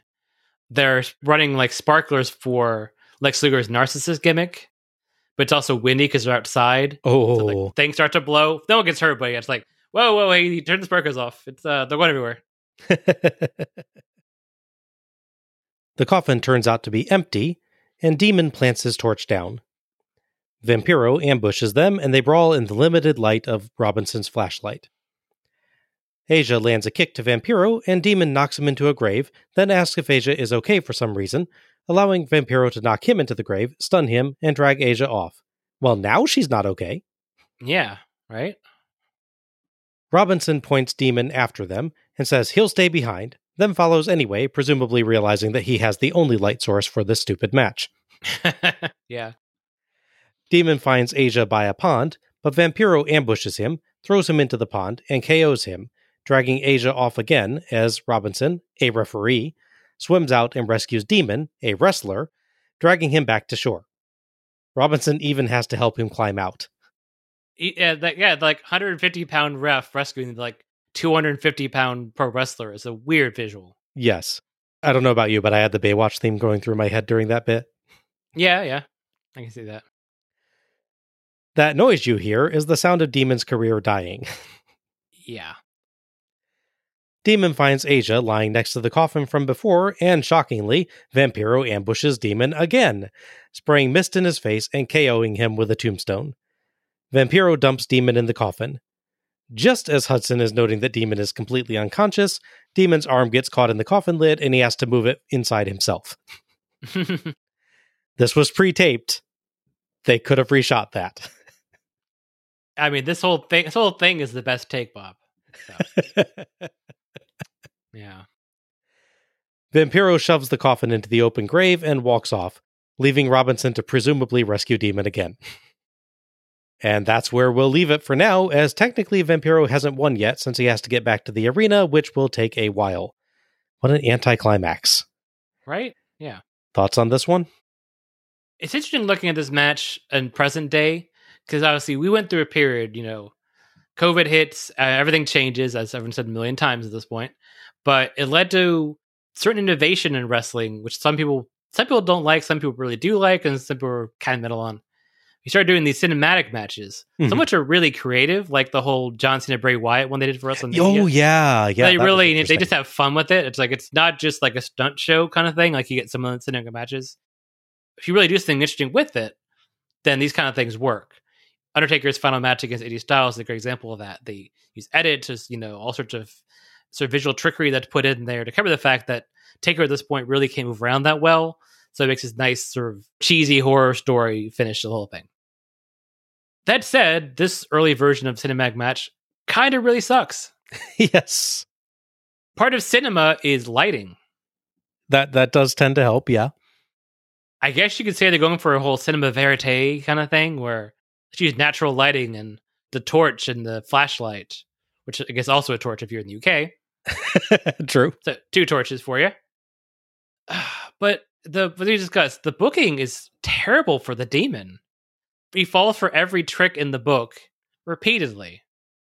If you stop and think about it, so much of it is especially silly. Like, the demon and Asia and the ref are going to the graveyard. But Vampiro's got to set all this stuff up. So he's got to, like leave that coffin there so they'll go check it. Meanwhile, he's up in a tree. Like, how long is he up in the tree? Was he, like, hoarding nuts with a squirrel? That's actually where he lives, Al. Oh, gotcha. Yeah. Okay. Because of the lighting, you can't, you don't get the real dramatic visual of him jumping out of a tree for a dive and attack. So you can barely see him. Mm-hmm.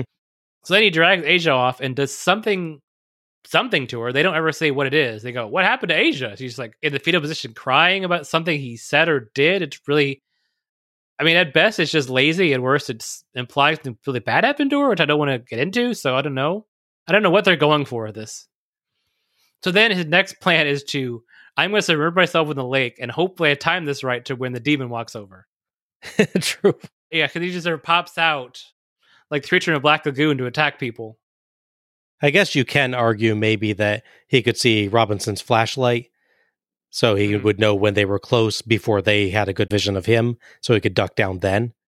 I suppose so. But just the idea is I'm gonna leave you here and I'm gonna go in the lake. I mean, I guess they go in a tree a second time, but still. As you said, the fact that the ref has to rescue the demon, wow, it's not great. And then, the finish is just Vampiro leaving after that. He says this big line and hits him with a cheesy tombstone, which Mark Madden goes some of the lines of, "Wait, did that tombstone break or did the demon's head break?" Yeah. Tony's like, "Maybe both." Objectively, not both, Tony. He did not Riccio him. I think I get what Vampiro is going for. He's starting to lean into his whole "I'm the vampire" thing. At this point, he's even got a sort of higher power character, which they drop, unfortunately. But the execution is not great. Yeah. If this is like this kind of match crawled so other matches could walk situation, maybe you look at it that way, but functionally it's not entertaining and it's not good. Ugh. Mm-hmm. WCW saw the Junkyard Invitational last year and thought, the only way we could make that even better is if we took out all the stunts, made the winning condition impossible to catch on camera, and didn't even try to light the action. I never thought I would yearn for WCW to rent a helicopter, but my goodness. Why in the world would you ever film 2 wrestlers who dress in black, fighting in a graveyard at night with only a single flashlight for lighting? It's not even a particularly strong flashlight. Yeah, that's true. What we can see is just basic brawling, the most wooden acting you will ever witness, a repetitive kidnap and ambush plot, and sadly, the demon having to be rescued by a referee. If ever you were looking for a way to kill the demon character's credibility, this was it.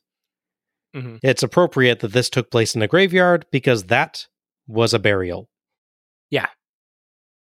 Unfortunately, I guess it's part of the word for it. I've watched a lot more cheesy horror movies than you have.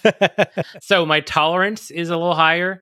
I've seen movies with terrible lighting. I've seen movies made in the last 10 years that use day for night effects, which should not be a thing in the 2010s or 2020s. I'm kind of used to this thing, but yeah, it's terrible, especially on a wrestling show. Because it's supposed to feel unique and different. Like, look, we're going to a graveyard. It's spooky and you can't see, but you can't see, so it's not good. Yeah, I mean, that's the thing. Like, do it where you have the poor lighting and, just moving with a torch and a flashlight up until you reach, like, a lit area. So, Yeah. like, you can get the spookiness, and then they can actually fight in a better lit area. The way this works is just, like, you barely have a vision of the action, and what you can see is not good. So, Yeah. Ugh. So at this point, I guess his death and rebirth thing kind of happens. So now the demon is under Vampiro's power. As such, due to something we'll cover later, The Demon will be sicked on a returning Sting the next pay-per-view. By the way, don't go for a snack when the match starts because you will miss the entire thing. Yes. Don't blink when the match starts. Yeah. Speaking of burials, that match. Vampiro himself would be busy as well, teaming with the Great Muta, who was randomly part of this group called the Dark Carnival, which is those two in the Insane Clown Posse for some reason, to challenge for the tag titles. We cut right from Vampiro walking off in the dark graveyard to glittery-vested Shane Douglas being interviewed by Mean Gene Okerlund, which is a bit of a tonal shift. Yeah, I'd say so. Franchise, after turning your back on Buff Bagwell, you claim, of course, that you carried this guy on your back during your WCW Tag Team title reign. Tonight, we're going to find out what the case is, and I doubt that you had the upper hand. Well, you know, Gene, in this life, in this sport, there are a few guarantees. There are a few things that you can chuck down and say, you know, at the end of the night, things will be exactly as you guarantee them to be or expect them to be. You've known me for a long time, Gene. I've made few guarantees in this sport, but I will make this guarantee. Buff Bagwell, you are a great wrestler, but you're not greater than a franchise. Buff Bagwell, tonight you and I will enter that ring and we will fight like two gladiators. But fans, you can mark it down on your calendars. You can mark it down as a guarantee from the franchise. Tonight, I will defeat you, Buff Bagwell.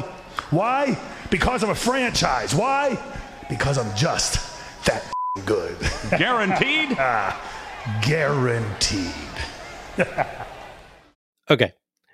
Douglas should consider saying guarantee several less times. Yeah. But still, this was a pretty solid promo overall. He hit the right notes, praising his opponents just a touch, en route to saying that he himself is just plain better. We've said it before and we'll say it again. If you build up your opponent, you build yourself up too, win or lose. Douglas clearly gets that. Yeah, it's a pretty basic heel promo. Obviously, he's got plenty of experience at this point. He's been a heel since, 1994? It'd be disappointing if he couldn't nail this simple promo, especially when Buff is not like a complex character. He's just a really confident guy, so he's easy to defeat against. Tony reminds us that one person who ordered Bash of the Beach could win a contest to be Goldberg's guest manager at a later event. It's a bit of a strange reward considering that Goldberg is currently a heel. Couldn't they have a contest to, say, manage Booker T or Kevin Nash or one of the other faces? You manage the Demon? No. Don't punish your viewers. Sorry. Yeah. Our eighth match is Buff Bagwell versus the franchise Shane Douglas. Referee for this one is Mickey J. A couple months back, Buff Bagwell and Shane Douglas were new tag team as part of the New Blood Angle. They become tag champions, but unfortunately, one of them, that being Buff Bagwell, will be suspended for unprofessional conduct and using a slur against a stagehand who happened to be in the way when he was trying to walk somewhere backstage. Ish. So when he would return, they would make a very clear distinction where Buff Bagwell is now a face. Doesn't really work very well as we saw last show. But yeah, that's pretty much all it is. They used to be a team and now they're at odds. They kind of blame each other for the fall of their tag title reign, Correct. basically. Yes, exactly, yeah. Buff is out first, posing and doing finger guns to his pyro, very theatrical. Mm-hmm. Douglas is out next, and he does briefly pose on stage, but doesn't really sync up to his music or anything else that's happening. A study in contrast, ladies and gents. Did he ever practice that intro, you wonder? It would be so good if he just paused on stage until it shifts from the organ part to the rock part. Hits his first step as the guitar hits. Yeah. That would be so perfect, and it never happens as far as I can tell. He's either late or he's early. Yeah, he's already walking before it changes over. Or he's because his theme is so good. It is. I love Douglas's theme. It's amazing. Mm-hmm. We get a shot of a sign in the crowd supporting Buff over the franchise, but they ran out of room to write franchise in colored marker, so they just quickly scribbled in the HISE, much smaller. Yeah. Planning, people. Planning. Yeah. Hudson actually mentions Bagwell's suspension for unprofessional conduct, which seems inadvisable if you want him to be taken as the face in this situation. It's important that they didn't mention what he did. Right, yeah, he just says unprofessional conduct, yeah. Yeah. Bagwell gets the crowd to chant, "Franchise sucks," annoying Douglas. They trade shoves, and Bagwell beats Douglas up in the ring and at ringside, but Douglas boots him in the crotch and dumps him on the barricade, then folds up the mats, in the process revealing that the crew couldn't clean the mats up earlier, so they had just turned them over, as there is cake everywhere on the bottom, formerly the top of the mats. Mm-hmm. Bagwell back body drops out of a piledriver attempt on the concrete. They go back in for a Bagwell neckbreaker, then right back out for more brawling at ringside involving the ring post and chair. Back in, Douglas works the neck with a flipping neckbreaker and neck twist, but Tori Wilson shows up. Douglas goes to greet her and gets slapped, so Bagwell rolls him up for 2 and gets further 2 counts with a crossbody and a second rope splash, then goes to share a kiss with Wilson. Bagwell turns his back on her to pose, so Wilson punts him in the crotch, and Douglas hits the Pittsburgh plunge for 2. Excellent shocked look from Douglas there. Mm-hmm. Bagwell double underhook facebuster for 2, but he climbs the ropes next to Wilson, who he already knows betrayed him, like an absolute moron. Yeah. Shockingly, she grabs his leg, giving Douglas time to hit an inverted atomic drop, then a jawbreaker for the 3 count and the win. Tony raves about the ending move, noting that it's one they've not seen Douglas do before, so I'm guessing this match's story was meant to replace the Pittsburgh plunge with whatever this finisher will end up called, like we discussed with Booker T earlier. Mm-hmm. Yeah. It is not a very impressive looking move, to be honest. No. Wilson comes in and celebrates with Douglas with a hug and kiss.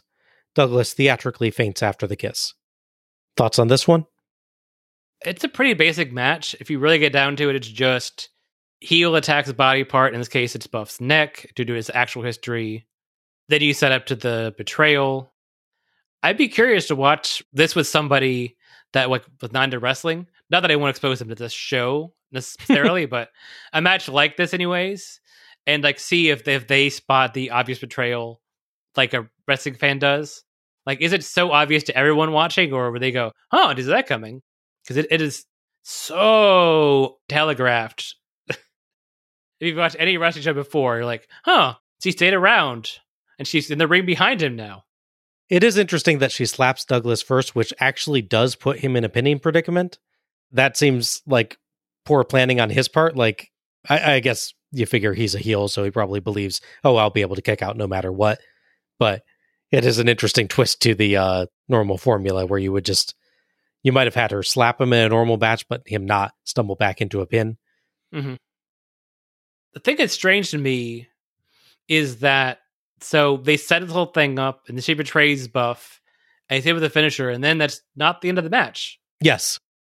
I mean, I don't necessarily mind the misdirection per se, but it's weird to build the entire story of this limited match, and then just go, "Oh, we'll keep going." If this match was not intended to kill the Pittsburgh plunge as a finisher, it did.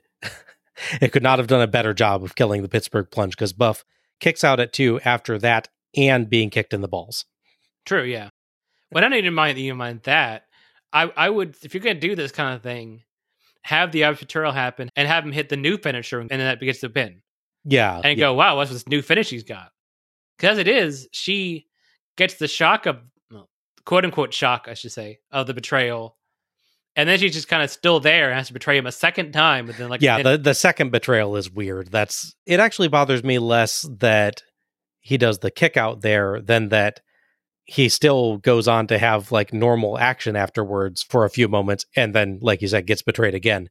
Having him kick out of a kick to the balls and the Pittsburgh plunge does arguably do more build up for the eventual finisher of the match. It does, yeah.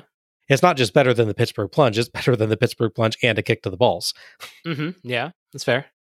But yeah, the fact that that happens and then the match becomes a normal match again for a little bit and then another betrayal happens is bizarre. Yeah. It's like 2 people wrote the finish separately and then the third guy put them together. Mm-hmm. And took out nothing. Exactly, yeah, exactly. There wasn't a lot to this one, and it had a weird flow with the extended brawl outside the ring to start. In fact, they spend very little time in the ring at all during this one. True. Which is weird, as it seems to be being contested under normal rules, not hardcore or no DQ rules. Mhm.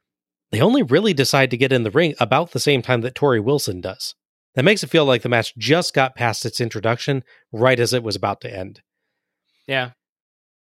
Like we discussed, Bagwell's kicking out at 2 after the betrayal and just going on to fight normally is pretty strange. But I do get that they wanted to use this to set up Douglas's new finisher, so, maybe that factors into things a bit.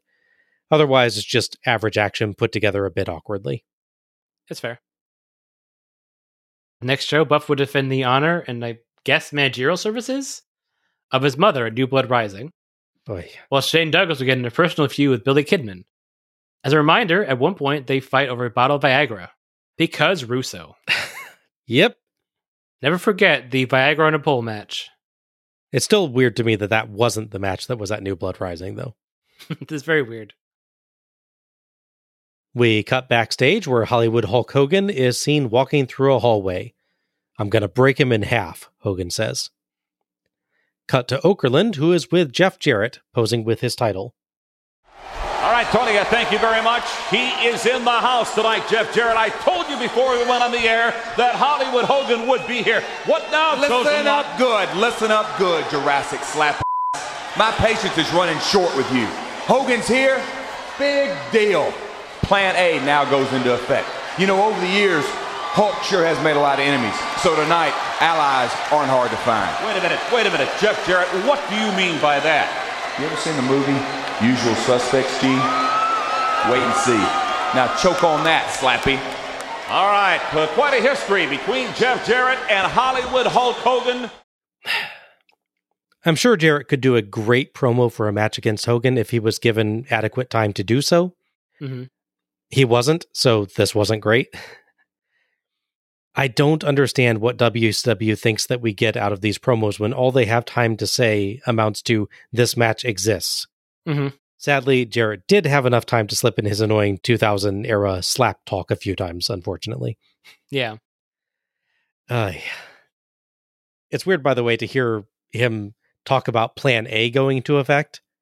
Like, the line is one where you'd think it was Plan B that he was going to mention. Right, yeah. But it's Plan A. It's like, Plan A now goes into effect. Well, so basically you're doing what you were originally planning on doing. Great to know. Yeah. I mean, contextually it makes sense because he had adjusted for Hogan. He thought Hogan wouldn't be there. But yeah, the phrasing is not what you'd normally think it would be. Yeah. I think what would have saved this promo, or at least helped a bit, is if they had tied the two bits together. He says his line real quickly. He looks around nervously and then leaves, like in a hurry. Yeah. And then Hogan walks in, like, "Where'd he go?" That would explain why he's so rushed, and not because Vince Russo is sitting there pointing at a watch on his hand and telling him, "Hurry up." Yes. We cut to a video package covering the feud, in which Jarrett brags about beating up Hogan and says he recruited fat ladies to sing when he beats Hogan. They do the "na na na na, hey hey hey, goodbye" song. Mm-hmm. Our ninth match is Hollywood Hulk Hogan versus The Chosen One, Jeff Jarrett, for Jarrett's WCW World Heavyweight Championship. Referee for this one is Mark Johnson. Hulk Hogan would end his somewhat controversial feud with Billy Kidman by winning a match last month. This would also apparently get him a world title shot, which they don't actually build up on the show, but I guess, why not? Win a tag match guest refereed by your cousin? Sure. Okay. Why not? On the Nitro after Great American Bash, Jarrett promises Hogan a world title shot that night instead of making him wait. They said the match is going to happen, but before it really goes anywhere, all the heels beat him up, including Goldberg, who gives him a jackhammer through a table. Jarrett thinks there's no way Hogan's going to come back because that one move is taking him out forever, basically. In his mind, the match is not going to happen at all, so it's less than an afterthought. It's not even a thought. It is a little weird that the world title match is going on before the Nash versus Goldberg match, though admittedly that's for Scott Hall's contract, so it is kind of a career match. That's one of the times that I can find that more excusable. Mm-hmm. Less excusable is that this is also going on before the Vampiro versus Demon match has technically ended. I guess in kayfabe they couldn't really schedule that match's ending. Yeah. But it's silly, yeah. Michael Buffer does our introductions, noting that it is for the undisputed WCW Heavyweight Championship.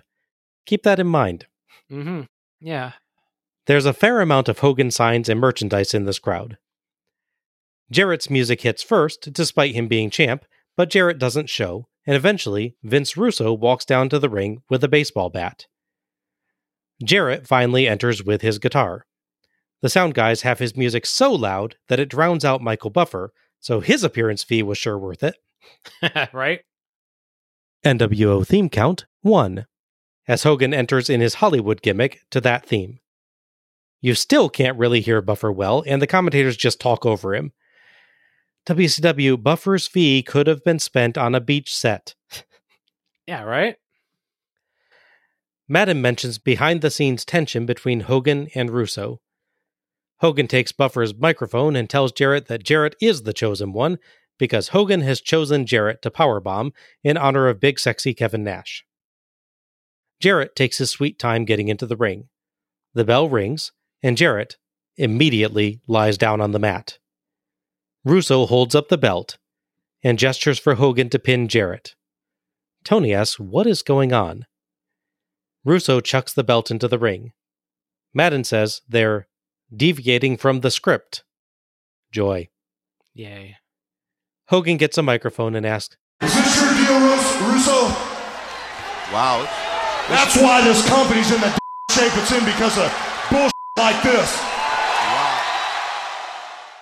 Notably, he gets a massive cheer for that. Yeah. Hogan puts a foot on Jarrett for the 3 count and the win. Jarrett leaves immediately, looking quite upset. Hogan stands in the ring, looking conflicted, and we cut to the commentary team, where Tony tells us, we've just seen a slice of real life, and there's a meaning here, but they don't know what to say or how to explain it. Hudson notes that this wasn't something they went over at the production meeting. Tony says they were all swerved. Tony says he knows Hogan wants to win, but to win it like that? Madden says he lost it like that too, referencing, as Hudson did earlier, Halloween Havoc 1999, where Hogan similarly laid down for Sting. However, notably, Sting was already champ for that match. Hogan lost the title to him a month earlier at Fall Brawl. That's true. Yeah. On his podcast, What Happened When, Tony says he genuinely was not told what would happen here, which would explain the pretty vague commentary. Mm-hmm. Thoughts on this one? I mean, not really a match. A guy lays down and he gets pinned. As we'll go over, this is ultimately a big mess because to a casual fan watching this, you're just confused as to what's going on. And you won't find out for a little while as well. There's a little bit of a delay here before the explanation is given. And as we'll go over, the explanation is not great. It's such a weird thing to do with, which has been your top star for half a decade at this point. Even if his mobility is going down, just because of injuries and just age and things like that. And then you're also involving your world championship, which obviously in 2000 gets devalued a lot, in 2001 even more so. And its history goes on, but it's a weird thing to involve all these people in this bizarre angle and just screw the fans over like this. Yeah. Obviously, there's more to this story later, but I just can't fathom why WCW has done this concept so many times. Yeah. Aside from Halloween Havoc 1999, which at least wasn't an actual title change, there's the infamous Finger Poke of Doom in early 1999. Oh, yeah. This builds up nothing and nobody. It hurts the title, making it look like something not worth fighting for. It disappoints the crowd who came to see a match. Look at all the signs promoting either Hogan or Jarrett in the crowd, and all the Hogan merchandise, and tell me how you'd feel if you were one of those people and Hogan and Jarrett just didn't fight. Yeah. It's made all the worse by the fact that the show featured tons of build to this match, with multiple segments, a promo, and a couple of video packages dedicated to it. Yeah. They have deliberately wasted our time on this. Mm-hmm. The only worse waste I can think of is the build to Eric Bischoff versus Vince McMahon at Slamboree 1998, just because that blatantly was never going to happen. Yeah. Mm-hmm. Absolutely awful segment. All right, so Besides having to watch Thunders and Nitro and, using Wikipedia and other sources of information, cage match and the like, it happens that this show, because of this angle, is so infamously bad. There's an episode in season 4 of the show Dark Side of the Ring on Vice, typically around this angle. They talk to Eric Bischoff and Vince Russo and Jeff Jarrett, and also Lance Storm is there just kind of because he was there talking to him for different episodes. He says that as one of the boys in the back, they weren't told anything was going on, so echoing Tony's comments. Hogan is not involved in the show. As we'll go over, there's probably a legal reason he's not involved, but also I'm guessing he just didn't want to talk about it anymore. I don't blame him. In a weird way, for once I'm on Hogan's side, so don't get used to it, but They discuss that, as shocking as this may sound, this part all played out exactly according to plan. Nothing went wrong here. This is exactly what's supposed to happen. So, Bischoff and Russo lay out what the plan apparently was. Hogan was to get the title and leave and be really sad about everything. And in the wake of it, they would set up, you guessed it, a tournament to crown a new WCW champion. Oh my gosh. According to them, the delay and then all the matches and everything would make the finals of the tournament to crown a new champion take place at Halloween Havoc. Wow. That's a ways out. And again, holding another tournament, 3 months after Spring Stampede, which was an all-tournament show. Yeah, literally an all-tournament company. They reset the old titles, yeah. We know that WCW loves their tournament, loves their title tournaments, but that is ridiculous. I know. It is crazy. But yeah, so their plan, supposedly, everything going according to plan, was Hogan leaves with the belt, doesn't appear on TV, he's the real world's champion, and then he's fully disappeared from television until Halloween Havoc, where they have a big match to crown the new champion. And guess who's supposed to show up at that show to go, wait a second, you're the world champion, I'm the world champion. Mm-hmm. It's the Hulkster Jack. If nothing goes wrong in this show, and as we'll discuss, it does, that was the plan. To have let's be honest, a bullshit non-match happen for your world title, just sort of the middle of your show, and then have your champion leave, be so fed up with your company and how bad it is. Yes. I'm going to complain about the state of the company and be out for months. Meanwhile, you have to sort of act shocked and pivot to make a new champion, which will take you all this time. And once you finally establish a champion, the other champion is immediately there to show up and presumably win the unified title. That was the nothing goes wrong plan. That was everything's right. That was best case scenario. Best case scenario, yes. Oh my gosh. Backstage, Vampiro is seen entering the arena, walking right by Hogan, who is accompanied by a couple little kids, one of whom is holding the title belt. It is nearly as big as he is. Actually, if it was unfolded, it would probably be taller. Yeah. Tony is still frazzled enough to say lines like, "It is our cause to give some credence to this." The camera cuts to the commentators again, and Hudson notes, with clear irritation, that they're back on camera and getting more airtime than anyone else. Vampiro enters through smoke, which I guess means that he's now won the graveyard match. He claims he got rid of Dale Torborg, aka the Demon, as well as Sting. Meanwhile, some jerk shines a laser pointer in his face. Yeah. Suddenly, a bunch of cloaked figures wearing Sting masks carry a coffin down to ringside because Vince Russo evidently thinks that Sting is the Undertaker. Yes. Vampiro goes down to check out the coffin, and it suddenly opens, revealing Sting, who oddly looks like he's also wearing a Sting mask. Sting beats up Vampiro with a bat as lightning effects go off. The lights go out, Sting vanishes, and Vampiro is left lying in the coffin, unconscious, while the robed figures point baseball bats at him.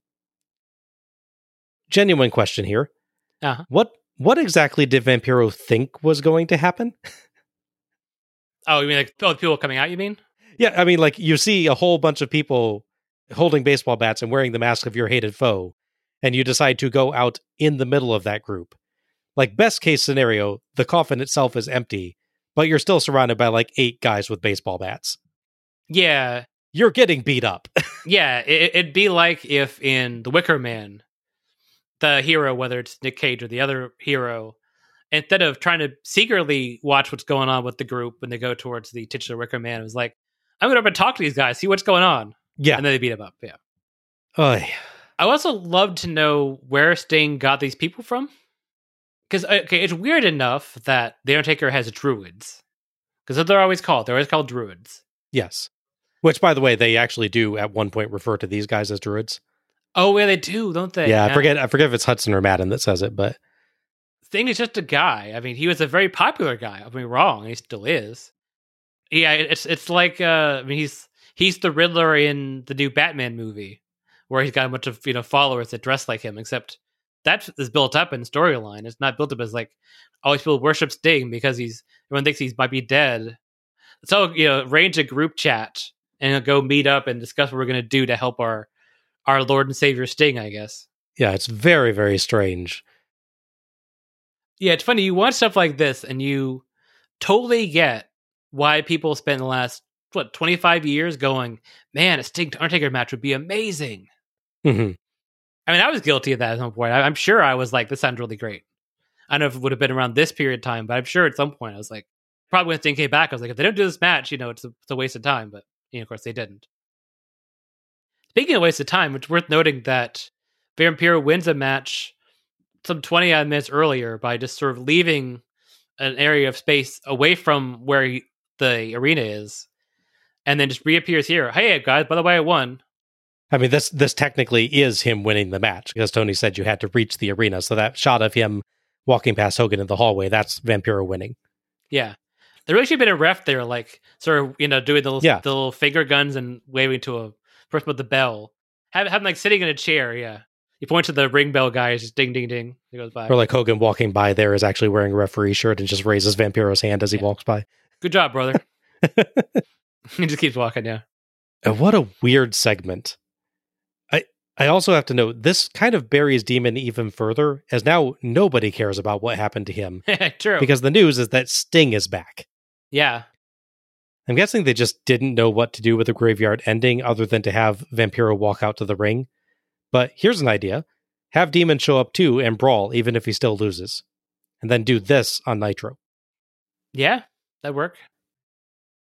Oh, well. I'm sure WCW is done with really, really weird, confusing segments tonight. Let's hope.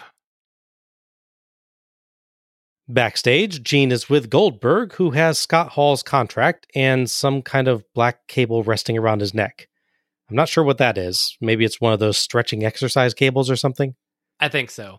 At first, I genuinely thought he was wearing suspenders. I could see that, yeah. Goldberg tonight. Your personal vendetta against the Outsiders is about to come to an end.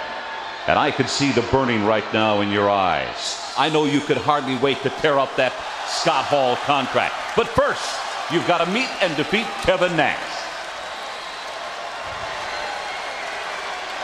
Goldberg? You finished? Yes. You know what? It's taken all the professional courtesy I got not to rip this contract up. Because the person you see in front of you is more intense and more pissed off than I've ever been in my entire life. But, fact is, I want to make Kevin Nash suffer. I'm going to beat his ass from ring post to ring post, then rip it up right in front of his face. Then, the Outsiders, as they know it and as everyone else knows it, are history. Tonight I personally end Scott Hall's career. There ain't a thing Scott Hall can do about it. And a matter of fact, there ain't a thing Kevin Nash can do about it either.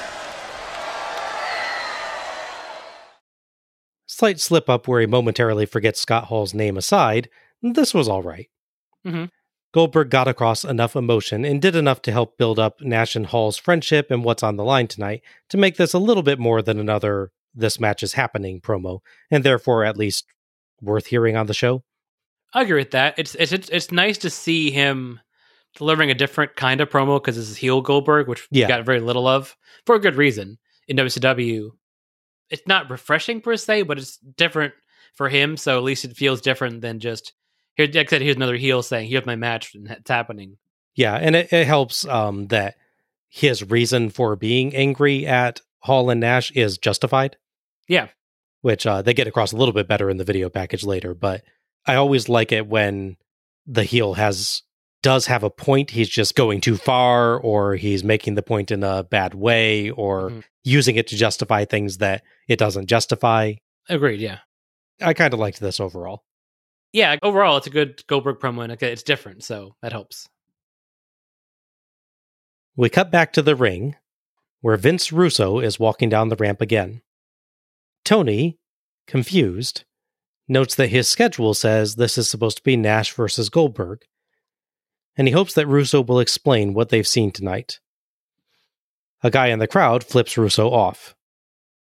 Hudson says, "This isn't Vince Russo the character, it's Vince Russo the boss."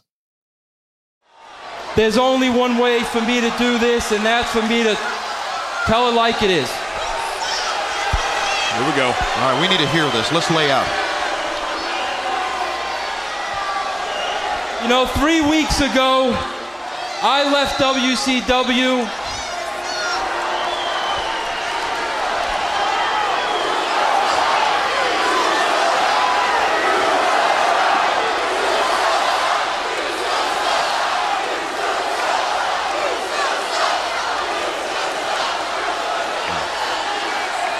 It's real life here, fans. More real than I thought it would be tonight. 3 weeks ago, I left WCW, and quite frankly, I didn't know if I was going to come back. And the reason I didn't know I was going to come back or not is because from day one that I've been in WCW, I've done nothing but deal with the bull of the politics behind that curtain. The fact of the matter is, I've got a wife, I've got 3 kids at home, and I really don't need this . Cut to Tony and the commentators looking on quietly confused. But let me tell you the reason why I did come back.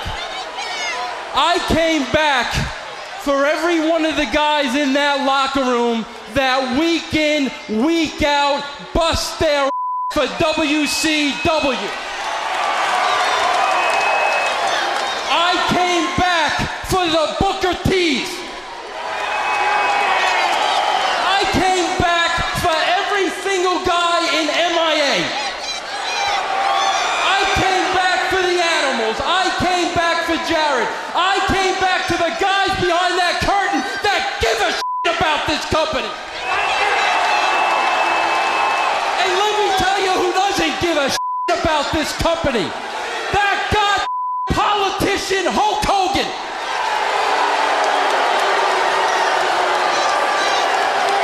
Because let me tell you people what happened out here in this ring tonight. All day long I'm playing politics with Hulk Hogan because Hulk Hogan tonight wants to play his creative control card. And to Hulk Hogan, that meant that tonight in the middle of this ring, when he knew it was bullshit, he beats Jeff Jarrett. Well, guess what? Hogan got his wish. Hogan got his belt and he went the hell home, and I promise everybody, or else I'll go in the god grave. You will never see that piece of shit again. Amen. But I sat out there in the people just like you, and I know you paid good money to come here tonight, and nobody is going to be ripped off here tonight.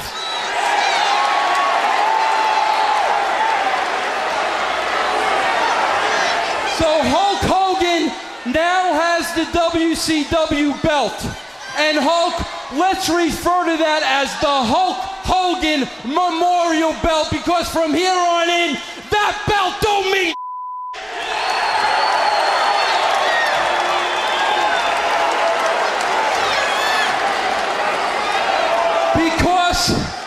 there will be a new WCW belt. And as far as I'm concerned, that belt still belongs to the one guy that busts his week in and week out in the middle of this ring. And you people can love him and hate him, but he doesn't screw anybody back there, and that's Jeff Jarrett.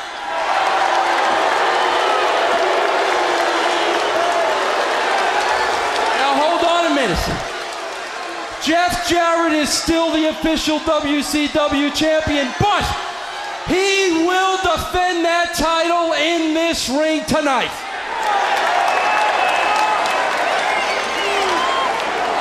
And he will defend that title against the son of a back there who for 14 years has been busting his in WCW and can't get a god break because of the Hulk Hogan.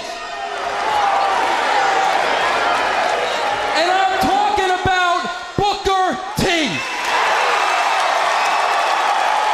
Booker T and Jeff Jarrett are the two reasons why I'm in this stinking business to begin with. So tonight in this ring for the WCW title, two deserving guys, Jarrett and Booker, will compete for the WCW and they'll tear this god belt down. And Hogan, you big bald son of a kiss my.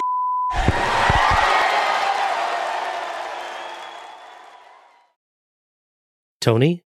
Someone quietly says. I'm not sure if it's Hudson or Madden, as Russo leaves the ring. There really is nothing we can say to add to that, Tony says. Mm-hmm. The camera cuts to the commentators. They all look pretty thrown by what just happened, but gamely go through it. Tony says it was a shoot, and Hudson says they had no information about it.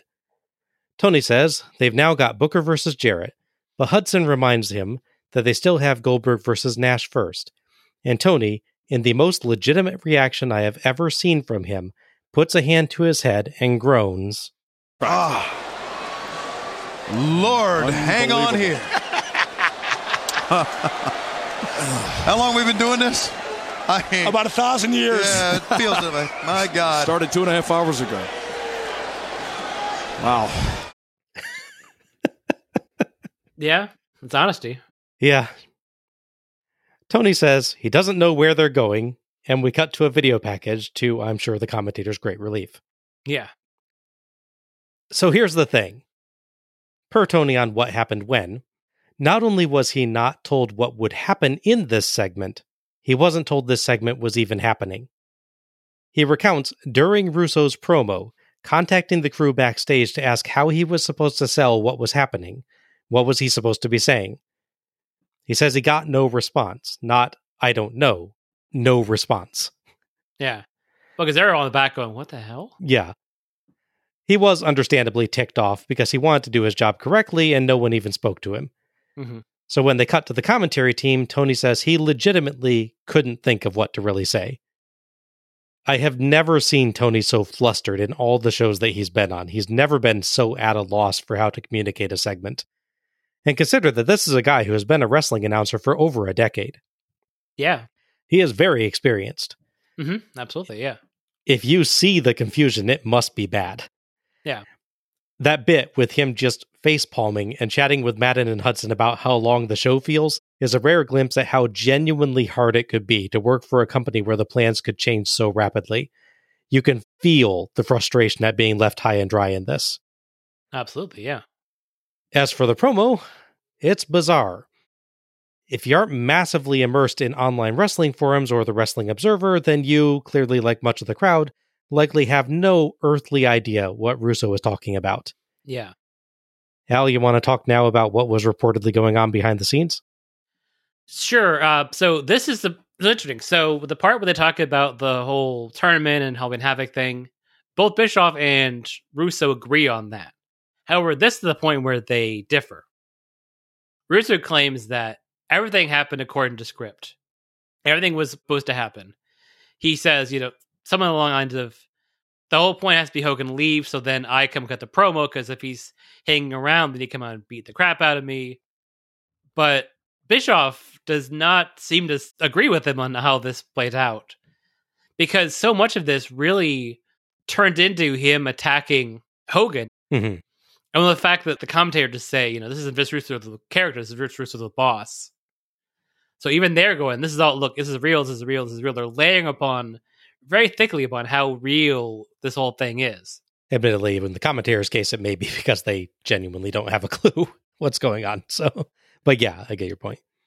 But yeah, he claims that everything was supposed to happen. So he was shocked when Hogan sued the company and sued him for defamation, which led to a very long lawsuit. It took about a year or so.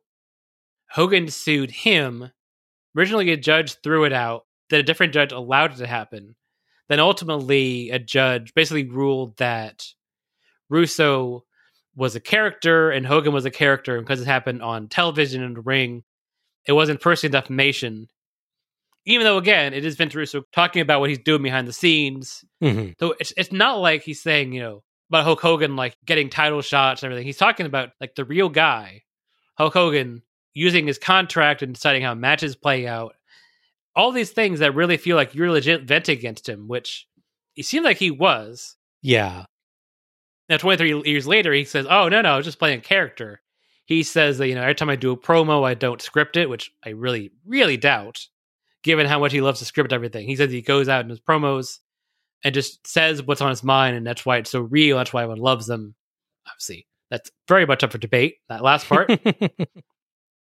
Yeah, this whole thing hinges upon him being, here I am, Vince Russo, the savior of the undercard, the protector of the masses. All these people in the back, as he says like 10 times in the promo, bust their ass every blah, blah, blah, and all these things he loves to say. And this is all like going back to early New Blood stuff, which weirdly has been dropped already. That whole angle has been pretty much dropped. Mm-hmm. Despite the fact that we're 1 month from New Blood Rising, yeah. Yes. Made extra funny, yeah. That they planned so far ahead, but then they also didn't plan their stories that far ahead. And they didn't know that all this would happen, and then the follow-up where Hulk Hogan complains about it. So Hogan's not on the Dark Side Ring episode at all. Mm-hmm. What they do is they play audio of him. They say he called into a local radio show. I'm very sure that's probably the Love Sponge. But obviously, talking about Hogan and Bubba gets into that whole sex tape thing and them suing each other. So I understand why they were just vague about it. He goes on that show the next morning and says he's really upset. Bischoff talks about how, they took a flight back home and then checked their phones are blowing up and everyone's saying they all, went against you and everything. Bischoff jokes about how, they ask him, like, were you surprised when Hogan sued? And he sort of laughs and he goes, well, of course he sued. Someone like that, wouldn't you? And I'm like, kid, it's rare that I agree with both Hogan and Bischoff, especially. But I mean, I see the logic. You're talking about backstage stuff. You're talking about the planning of the show. It is very clear that you are not talking about a character at that point. Yeah. You're talking about the actor behind the character. And yeah, it's like you said, I can understand being sued over this promo. Yeah. What you're saying is that Hogan doesn't care about this company. Hogan's completely in it for himself. Hogan is engaging in unfair practices. You're criticizing him for using something that, for better or for worse, is in his contract. Yeah, you guys gave it to him. So he is doing something legal, and you're saying, no, I'm going to, 1, clearly break that creative control, mm-hmm. and 2, kick him out of the company, which I'm sure could raise legal issues on its own, since he has a contract. Uh-huh. So there's a whole heap of reasons why this is a bad idea. Yeah. So obviously, Russo's views on this may vary. I can only talk about what it seemed to be from the TV and from the fact that, as I said, Tony says he didn't know everything about it. To me, this looks like an airing of grievances from backstage in front of the live crowd and the pay-per-view audience, mm-hmm. which is not how things are done. No. Yes, by many accounts, WCW very much was a difficult place to work because of backstage disagreements and power struggles. And I'm not saying that all the sentiments that Russo express here are wrong. The trouble is, Russo himself here is politicking. Yeah. right out in front of a live crowd, wasting the time that they could be spending enjoying a wrestling match or an angle, and forcing them to watch the showrunner have it out with one of the show's stars instead. Yeah. That's not how you treat your fans.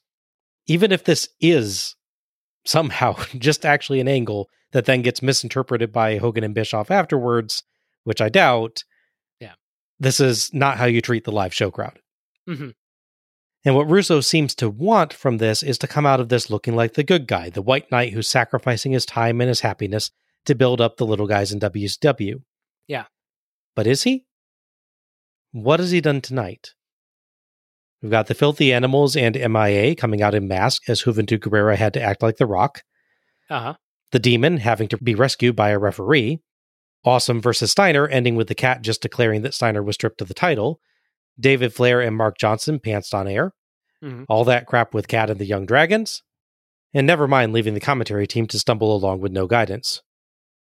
Now, you could justly point out Russo was not booking this show alone. He's part of a team with Bischoff at this point at the very least, and probably more people. Yeah. But you want to know what happens when he has full authority? New Blood Rising happens. Yeah.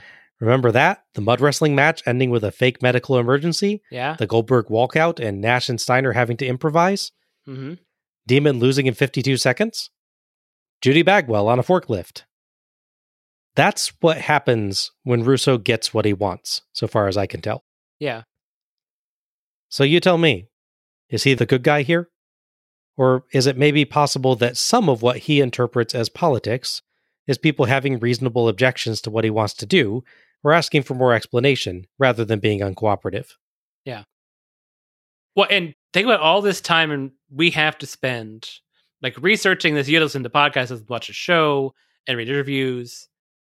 All of this is something that doesn't really affect the show. Right, yeah. So again, if this is all about, I'm helping the boys in the back, you've taken all the attention away from them, from everything happening on the show. Mm-hmm. So like title changes, like Chronic win the tag titles. If they meant something on the time, they don't mean anything long term. Yeah. Because people remember that. People remember any of these matches, really. This is what this show is known for. Yeah.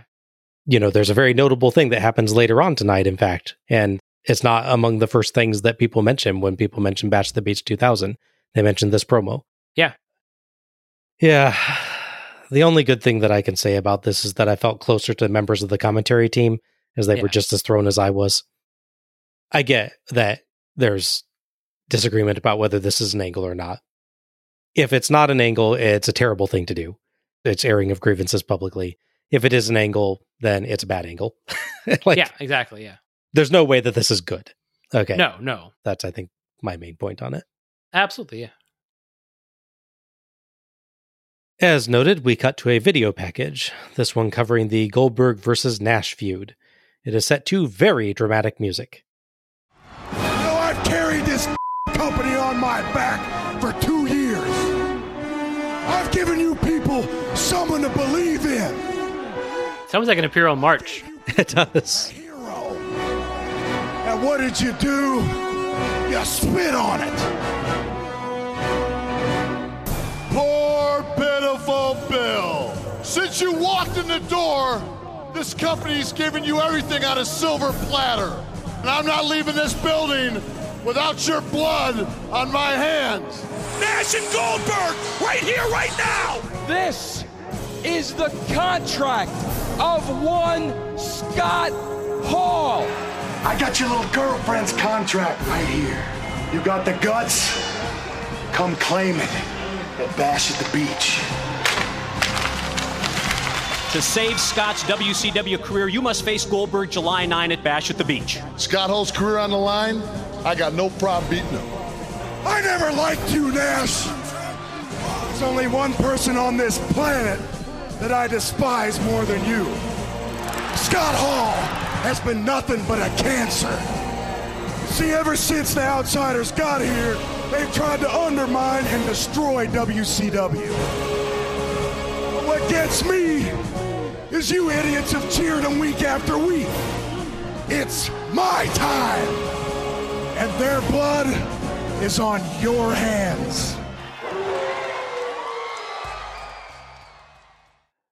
Notably, Goldberg actually eats one page of the contract in the video, so presumably if Nash wants that page back, well, by now he'll probably have to look in the sewage system. Yeah. I thought this was a really good video, actually. Yeah? Goldberg, like I said earlier, has a good reason to be angry with Nash and Hall, given the taser incident at Starrcade 1998, but he comes off as arrogant, entitled, disrespectful to the fans, and unwilling to allow for the possibility of redemption for those who wronged him. He wants revenge, but he wants it at any cost. Mm-hmm. The video does a good job of building up Nash and Hall's friendship, too, and showing what's on the line here. The only thing I don't really like is them towing the line a bit on scriptedness with Nash's silver platter line, but I think you can also take that as just referencing opportunities given at prominent matches, rather than being scripted to win those matches. Yeah. It like edges up to the line without necessarily going over. Yeah, he didn't say like you're booked to be undefeated or anything, yeah. Right, yeah. That comes next month. It does, yes. The other thing I find interesting about it is Goldberg's "and you spit on it" line, which I could be wrong, but I feel that's almost a quote from Hogan's promo at 96. It's very similar, if not, yeah. And I get what you mean, yeah. Our 10th match. Oh my gosh, this show is still going. Yeah. To quote Tony, "Oh Lord, hang on here."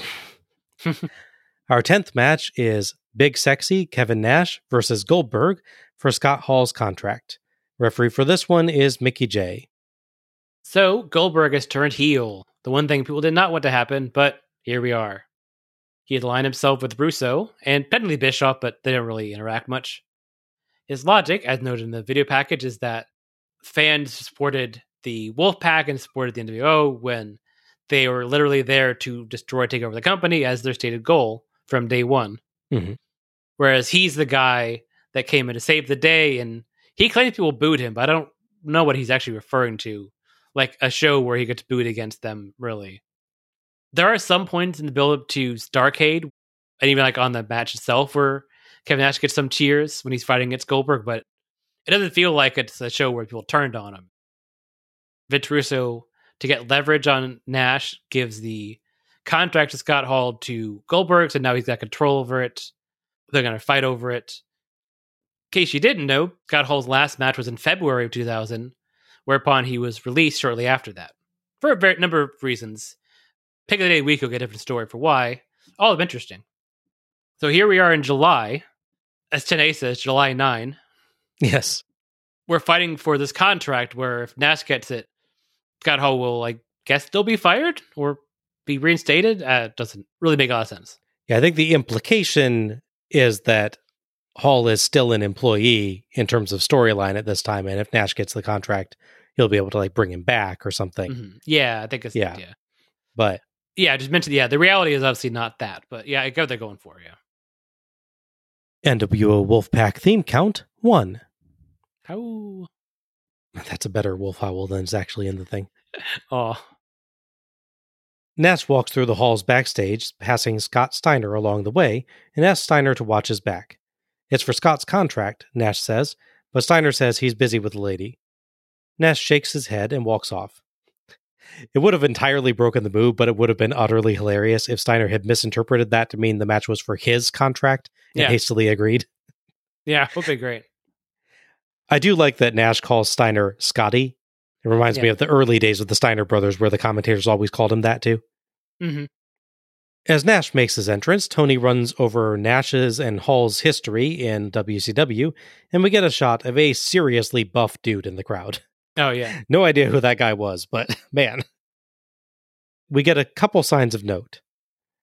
Nash, diesel-powered, referencing his WWF gimmick of Diesel, which I'm sure gave WCW's legal team a few cold sweats. Yeah. And more sadly, Scott Alcohol, which is just a horrible gag about Hall's by then well-known struggles with drinking. Yeah. Goldberg is out next, with Hall's contract tucked into the front of his tights, sticking out upwards, which is unfortunate placement. Yeah. Tuck it at the side if you're going to do that, man. Thankfully, it doesn't get lit on fire by his pyro. He sets it on the commentary desk. Madden characterizes this as like Godzilla versus Megalon or the Titanic versus the iceberg. Okay, aside from being a casual reference to a horrific human tragedy, he is aware that the Titanic didn't have an epic struggle with the iceberg, right? Yeah. There was contact and the Titanic sank. It's not what you're trying to build to here. I was going to say, because Godzilla vs. Megalon is not a good movie, but it's definitely not a human tragedy. Yes, fair. That one gets me as a film nerd because it's like, yes, that is a movie, and that is a very famous poster where the two of them are like standing, really awkward poster to look at now, obviously, but the two of them are standing on both of the Twin Towers, like facing off each other, like adjacently. Oh, wow. Yeah, it's a US poster for it. But of all the Godzilla versus such and such ones, you went Godzilla versus Megalon. Not, this is King Kong versus Godzilla. Why not that? I mean, it would be worse if he said Godzilla versus the Smog Monster, sure. But you know what he should have said? Godzilla versus Jet Jaguar. Oh, yeah. Yeah. Nash checks the contract before entering the ring. Hudson points out this is the same building where the Outsiders formed the NWO. Goldberg gets a cheap shot in on a break, but Nash lands hard strikes that rock Goldberg, only for Goldberg to get two with a twisting suplex. Goldberg lands strikes and dodges Nash's, but pauses to yell at the crowd, so Nash chokeslams him for two. As Goldberg counters a neckbreaker and puts Nash in a hold, Steiner and Madeja come down. Steiner shows Nash the contract to encourage him to fight on, and Nash makes the ropes. Nash sidewalk slam for two, and he dodges a spear, so Goldberg hits the turnbuckles. Nash goes for the jackknife powerbomb, but Steiner gets in and hits him from behind. Nash big boots him, but eats a spear from Goldberg, then the jackhammer for the 3 count and the win. Goldberg high-fives Steiner, and Steiner hands him Hall's contract. Goldberg rips up the contract, leaving the pieces lying by the unconscious Nash, as Steiner puts Nash in the Steiner recliner.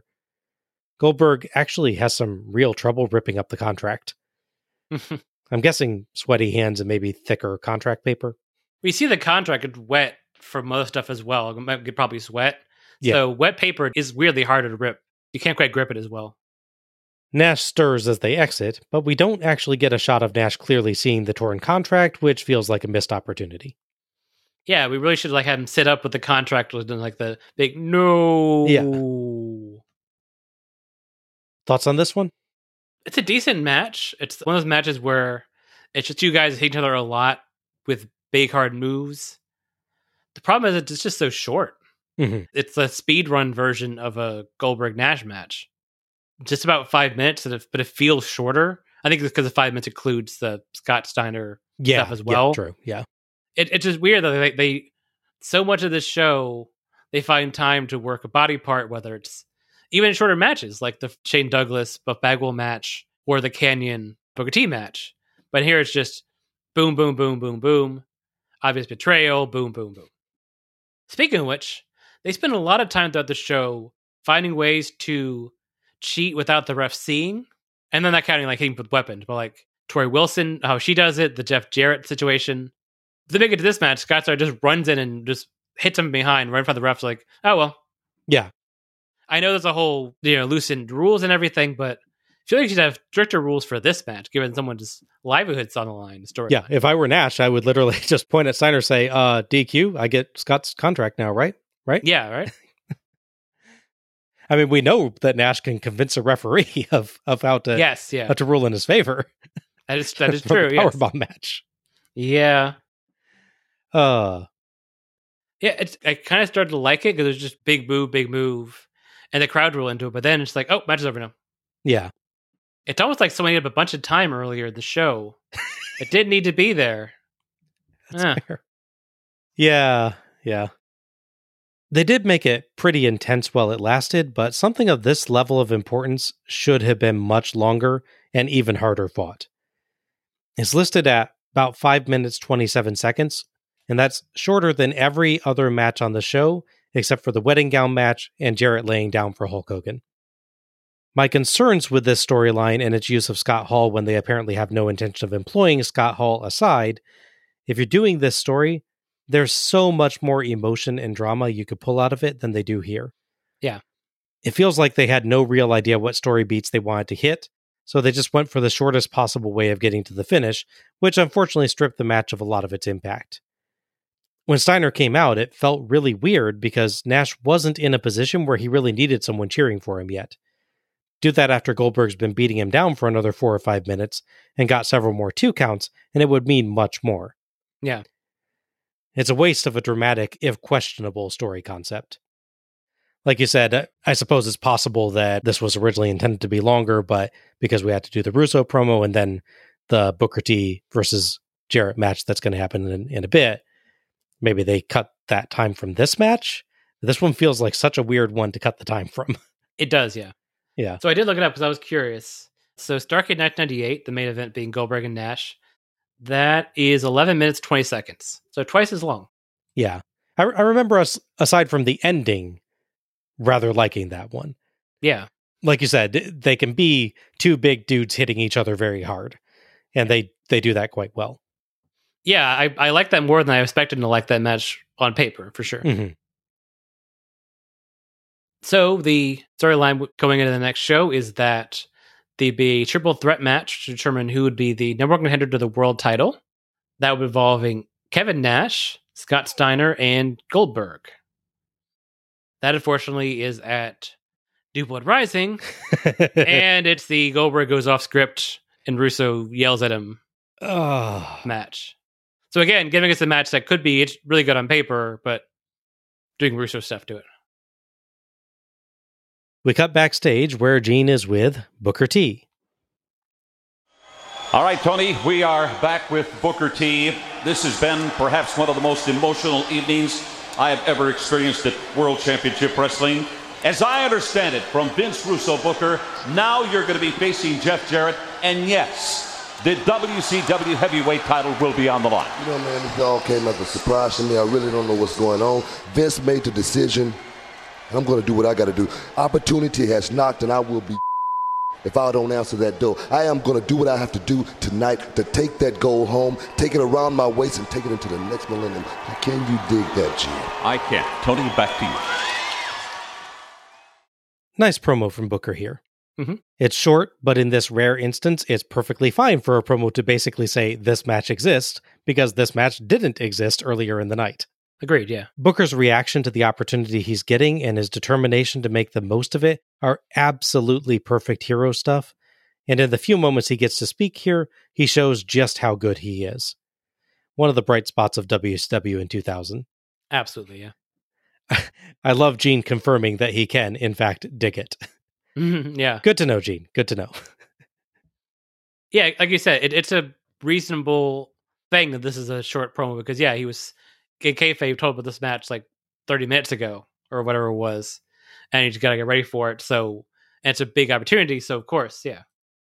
And I like that he doesn't fully address the whole title situation. I like to think he's aware of how ridiculous this whole thing is. He's like, I'm not going to get dragged down this. I want to be world champion. That's all that matters. Like, you can't say that, obviously, but it's kind of feeling I get from him. Yeah. Yeah. Like, I am above the BS. Yeah. It's just simply, I've been given this opportunity. I should absolutely take advantage of it, and I will. Mm-hmm. We cut back to the commentary team where Tony and Hudson again note that they didn't know about this match at the start of the night. Hudson says they had originally thought the last match would be Nash versus Goldberg. Tony still seems annoyed, ignoring a question from Madden and noting that, I'm told we're going to pitch it to Michael Buffer. What's next? I hope that they at least gave him some notes on this match after it was publicly set, but given what he's since said about the rest of the night, I would not be at all surprised, actually, if he hadn't gotten any guidance on this. Yeah, sad but true. So our final match is Booker T versus Jeff Jarrett for Jarrett's WCW World Heavyweight Championship, I guess. As Russo said, it was a new title, but renamed the old one, so maybe this is the same. You know what? I'm not getting into that. Yeah. For Jarrett's WCW World Heavyweight Championship, referees Billy Silverman. So an interesting little wrinkle to the how abrupt was this and what was his long-term planning on this.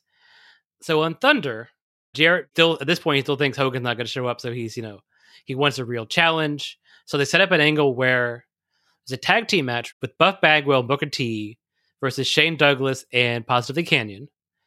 The winner and the person who gets the pinfall will challenge Jeff Jarrett for the world title on that show. Booker T ends up beating Chris Kanyon on that show. And at the end of the night, he actually gets a world title match against Jeff Jarrett. Okay. They do preview this match where they build it up more than you would think, given everything that happens around the situation. As you can probably imagine, obviously there's no title change on that Thunder. And once we know Jeff Jarrett's champion going into the show, they also don't have Booker be pinned. They basically have a bunch of stuff happen and there's no non-finish. Mm-hmm. So no one really loses, no one really wins. The show doesn't matter other than maybe them testing to see how a Jeff Jarrett Booker T match for the world title would look like. Yeah. Which you could figure either maybe means that someone, Vince Russo probably, had this in mind at that point, or just he may be thinking, in that tournament, maybe it's nice if it ends up between the two of them. Yeah. Buffer says we witnessed one of the most amazing nights in the history of professional wrestling, and Tony snarks, he's not kidding. Buffer varies up how he says, let's get ready to rumble. Tony has to announce a sweepstakes winner who gets to attend Halloween Havoc and notes that the winner in attendance tonight wasn't expecting to see this match, and neither did they. Yeah. He turns to building up Booker T, though, and the commentators do a good job praising him being ready to fight, despite already having a tough match earlier. Madden gets confused about Jarrett coming out with the belt, but is reminded that the title isn't vacant, as Russo did redeclare him champ. Honestly, buddy, I can't keep it all straight tonight either. Mm-hmm. A sign in the crowd dubs Jarrett the Chosen One. Yeah, I noticed that one. 2 O's. Uh-huh. Come on, people. As the belt is being shown off, Tony checks and declares that he's sure it's the real one, despite Hogan leaving with a similar belt earlier. Per Conrad on what happened when, Tony's right. A replica was made to give to Hogan. I think Jarrett might have also been holding the replica during his promo earlier in the night. Gotcha. Tony also claims he's had more fun tonight than on 100 different shows, and even manages to stop his voice from dripping with sarcasm as he does. He is a professional. The best actor Oscar goes to Tony Schiavone. Yes. Booker counters Jarrett headlock takeovers with head scissor locks a couple times, and a counter wrestling exchange leads to a Booker dropkick and another to a Harlem sidekick. Booker sends Jarrett out, and they slowly brawl through the crowd as Madden mixes up Booker and Stevie Ray, but catches himself and apologizes, noting that the night has him totally flustered. Jarrett flings Booker to ringside, hits him with a chair, and throws him over the commentary table. Jeff, Tony does not need any more stress tonight. Tony has to take his headset off momentarily, as its cable got tangled with things as he dodged. Oh, jeez. Jarrett piledrives Booker on the commentary table, which does not give, so that couldn't have felt great. No. Jarrett steals a bottle of water. Jeff, Tony's stress. Careful, man. Jarrett takes a swig and tosses the bottle, and a quick-thinking cameraman shields his camera lens from flying water droplets. That's my MVP, by the way. I wouldn't be surprised on this show. Back in, they trade blows, but Jarrett catches Booker in a sleeper hold. Booker keeps the arm up on the third check to Jarrett's shock. He was even telling the timekeeper to be ready to ring the bell. Mm-hmm. They trade sleepers, and Jarrett shinbreakers Booker a bit sloppily. Booker audibly swears.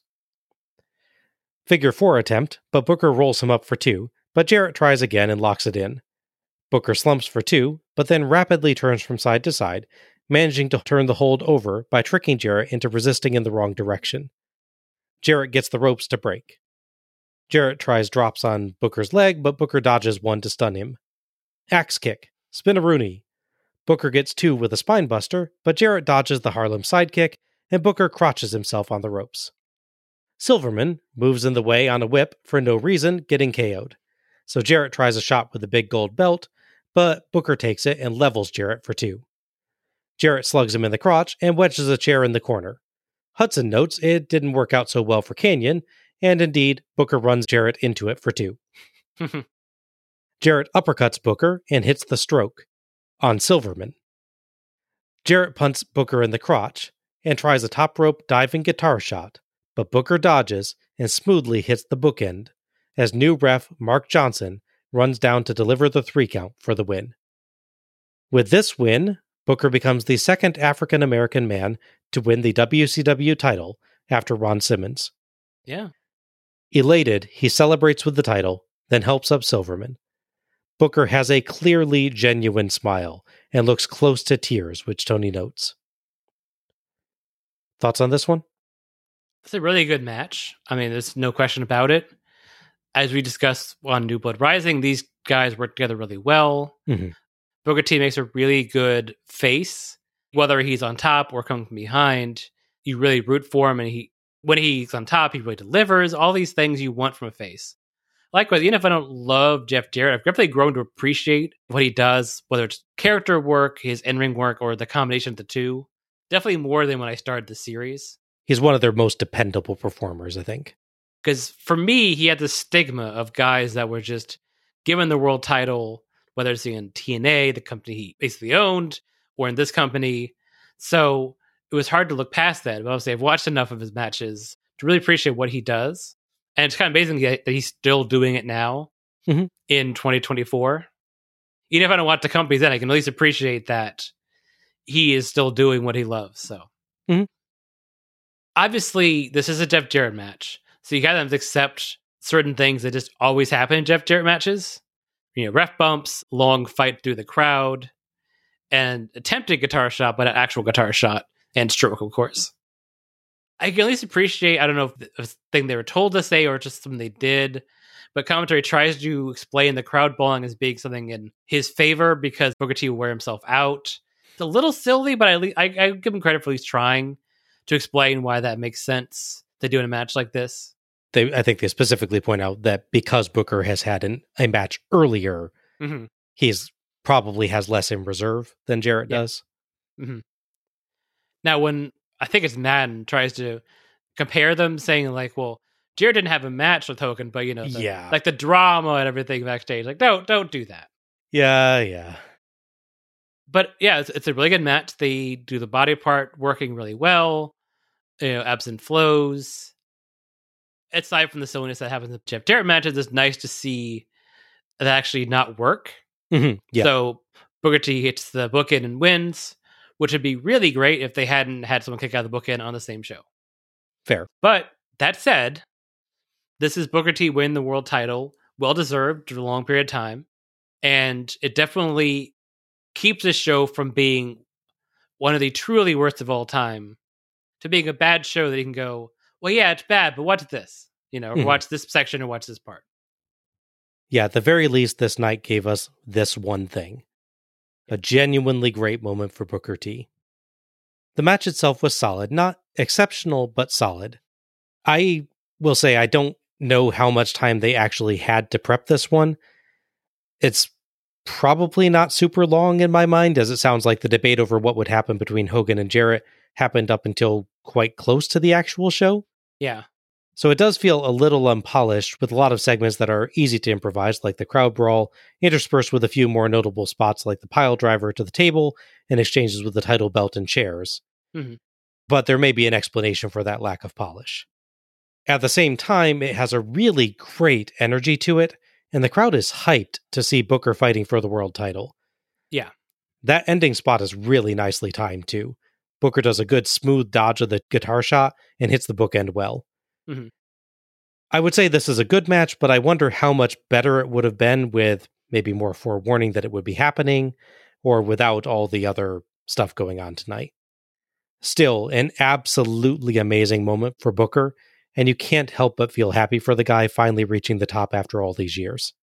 Yeah, agreed. 100%.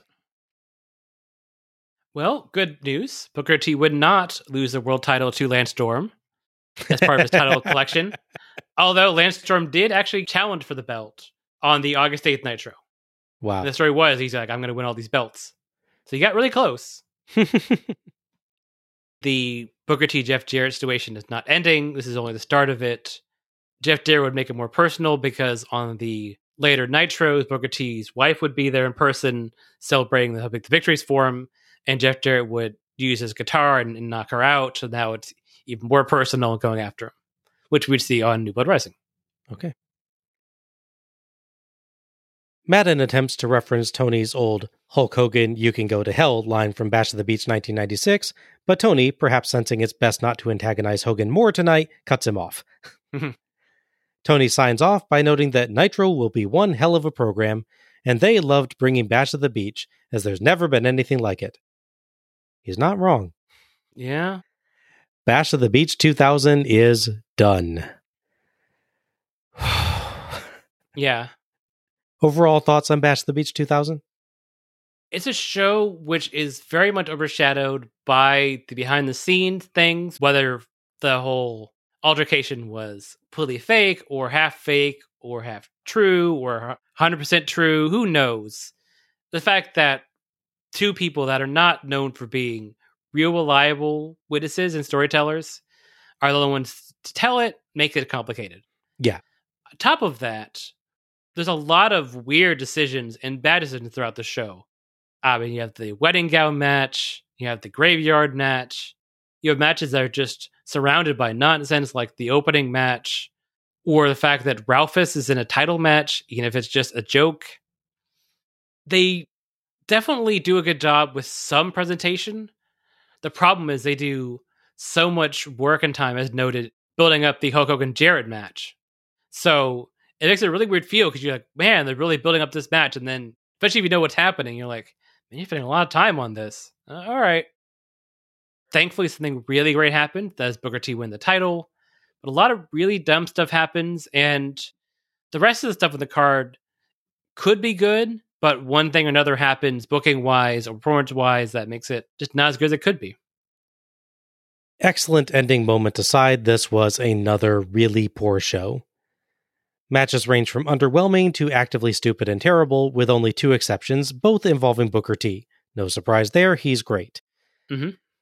Add the Hogan, Jarrett, Russo antics to it, and it only gets worse, with a generous portion of the show dedicated to breaking WCW's fictional reality in the best case, and then laying out backstage grievances in front of the whole world in an astoundingly petty display that puts the brakes on the show and massively confuses the crowd and commentary team in the process in the worst case. Yeah. I don't want to be too hard on Russo. He was right about two things. The backstage politics in WCW were reportedly horrible, and Booker T is an amazing choice for world champ. Yeah. It's just that being right about those two things doesn't excuse, well, everything else that happened tonight. Mm-hmm. Getting the belt on Booker T was a very good move. I just wish they'd gotten there in another way, a way that would leave the night about that title win, not about the weird events of Hogan versus Jarrett and Russo's promo. Mm-hmm. It's still a notable night for Booker, but imagine how much better it would be if it didn't have so much else to distract from his win. Yeah. It's a shame so much baggage is attached to one of his big defining moments as a wrestler. Yeah. Promos were, as usual in this era, short as heck and frequently pointless, though a few performers, including again Booker T, managed to rise above the time they were given. The video packages were variable. There's some good ones like the Nash vs. Goldberg one, but then there's the intro that seems to combine guys with the wrong stipulations, and the wedding gown one with weird statements and typos.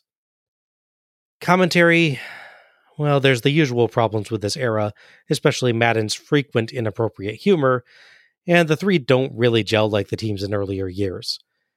It's a hard night for them, though, and I do want to praise their ability to actually get through the rest of the show after the events of Hogan vs. Jarrett and the Russo promo, which evidently they basically weren't informed of at all. Yeah. They actually seem to gel better as they come together to try to get through things in the wake of all of that. I can't help but sympathize with them tonight. That moment of Tony facepalming and asking how long they've been doing this is going to stick with me. Production values further hampered the show.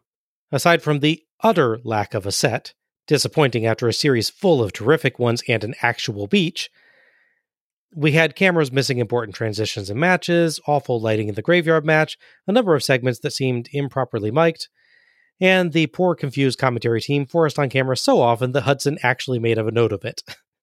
Yeah. Much of the show's disorganized feel can likely be attributed to secrecy around the Hogan-Jarrett angle and Russo's promo, but that doesn't make it better, and there's quite a lot that just feels poorly done beyond that. I recall that after we watched this years ago for the first time, we debated for several hours which was worse, this or 1999. Honestly, we could probably debate it just as long today without a really, really clear answer. Yeah. This was very, very bad. But at least it gave Booker T his first world title, so there's that. Yeah. Match of the night and MVP then. So Al, what's your match of the night? So there was a couple matches on the show I really wanted to like, and there are parts I did like, but ultimately the presentation just made it not feasible. That being unfortunately, the Mike Awesome Scott Steiner match, the Goldberg Kevin Nash match, and the Chavo Guerrero versus Hugo de Guerrero match. Mm-hmm. So match of the night is really down to which guy Booker T is fighting. So yes, it's Booker T and Kanyon versus Booker T and Jeff Jarrett. Ultimately, I really can't pick anything but Booker T versus Jeff Jarrett for the title. I don't know if it's a better match per se, but the end result is ultimately better, both historically and just in the moment. And such an important thing that happened on the show and in history for wrestling, so I can't pick anything but that. All right. Yeah, there's only two really good matches tonight. That's Booker versus Kanyon or Booker versus Jarrett. Nothing else comes close, like you said. Between those, I will also choose Booker versus Jarrett, if only by a whisker. Yeah. While it does have the crowd brawl and there's some pacing problems with it, the fact that it's Booker's second match of the night and the presumably somewhat limited time that they had to plan it make it doubly impressive that it's as good as it is. And it's also a massive emotional moment for Booker T that just felt good to watch after a crappy night. MVP? I mean, I think it can't be anyone other than Booker T, right? Yep, totally agreed. He gets to win the world title, which is well-deserved. He wrestles 2 matches, both of which are the best on the show. He even makes the most, honestly, out of that short, you have 30 seconds to go promo, go style with his match. So, yeah. Obviously, there's a lot of people that do well in their own way. I mean, Chavo Guerrero does well, just throwing a bunch of nonsense. Jeff Jarrett, for his part, honestly, if he wasn't involved in the whole lay down for Hogan and just sort of mired in the whole thing, he would be a much stronger for MVP. He does a good job in his match, but it's hard to separate him from that, unfortunately. And that's really not his fault. Yeah, it's Booker T all the way. Yeah, I can only give this to one guy, and that's Booker T. Like you said, he's involved in both of the night's genuinely good matches. He gives us all in both performances. He had a good promo in quite difficult circumstances, and he topped off the night with a feel-good title win that clearly had him close to tears of happiness. This was a bad show, except when Booker T was on it. Agreed. Honorable mention to Tony Schiavone for managing to complete the show when he likely wanted nothing more than to be done after the Russo segment. Yeah. Oh, and just honorable mention to the ring crew who can't clean up cake. Or at the very least, just change out a second set of ring mats. It's so bad. Has to be noted. And that wraps up our review of Bash at the Beach 2000. If you've enjoyed listening to us tonight, you can find us on Facebook as Let's Go to the Ring. A link will be available in the episode description. Follow us for episode announcements and other show details, and share your own thoughts about each show as we go through. You can subscribe to our show on Apple Podcasts, Google Podcasts, Audible, iHeartRadio, Spotify, TuneIn, or Pandora. And please, if you've enjoyed this show, give us a rating or review, and share the show through your favorite social media platforms to help others discover us. Many thanks to OSW Review for attendance and pay-per-view figures, and to Gina Trujillo for our logo. Next up, it's time to say goodbye to Beach Blast and Bash at the Beach with our traditional end-of-series wrap-up. We'll look back at themes we saw in the series, go back over its history, and have fun testing Al's memory, hand out some awards, and of course, design our ultimate beach party. Ultimate shows with matches from across the series. Yeah, there you go. Plus, we'll let you know what we're covering next. I am really looking forward to it. This is Bob Moore for Alec Pridgeon, signing off. Good night, everybody. Happy wrestling.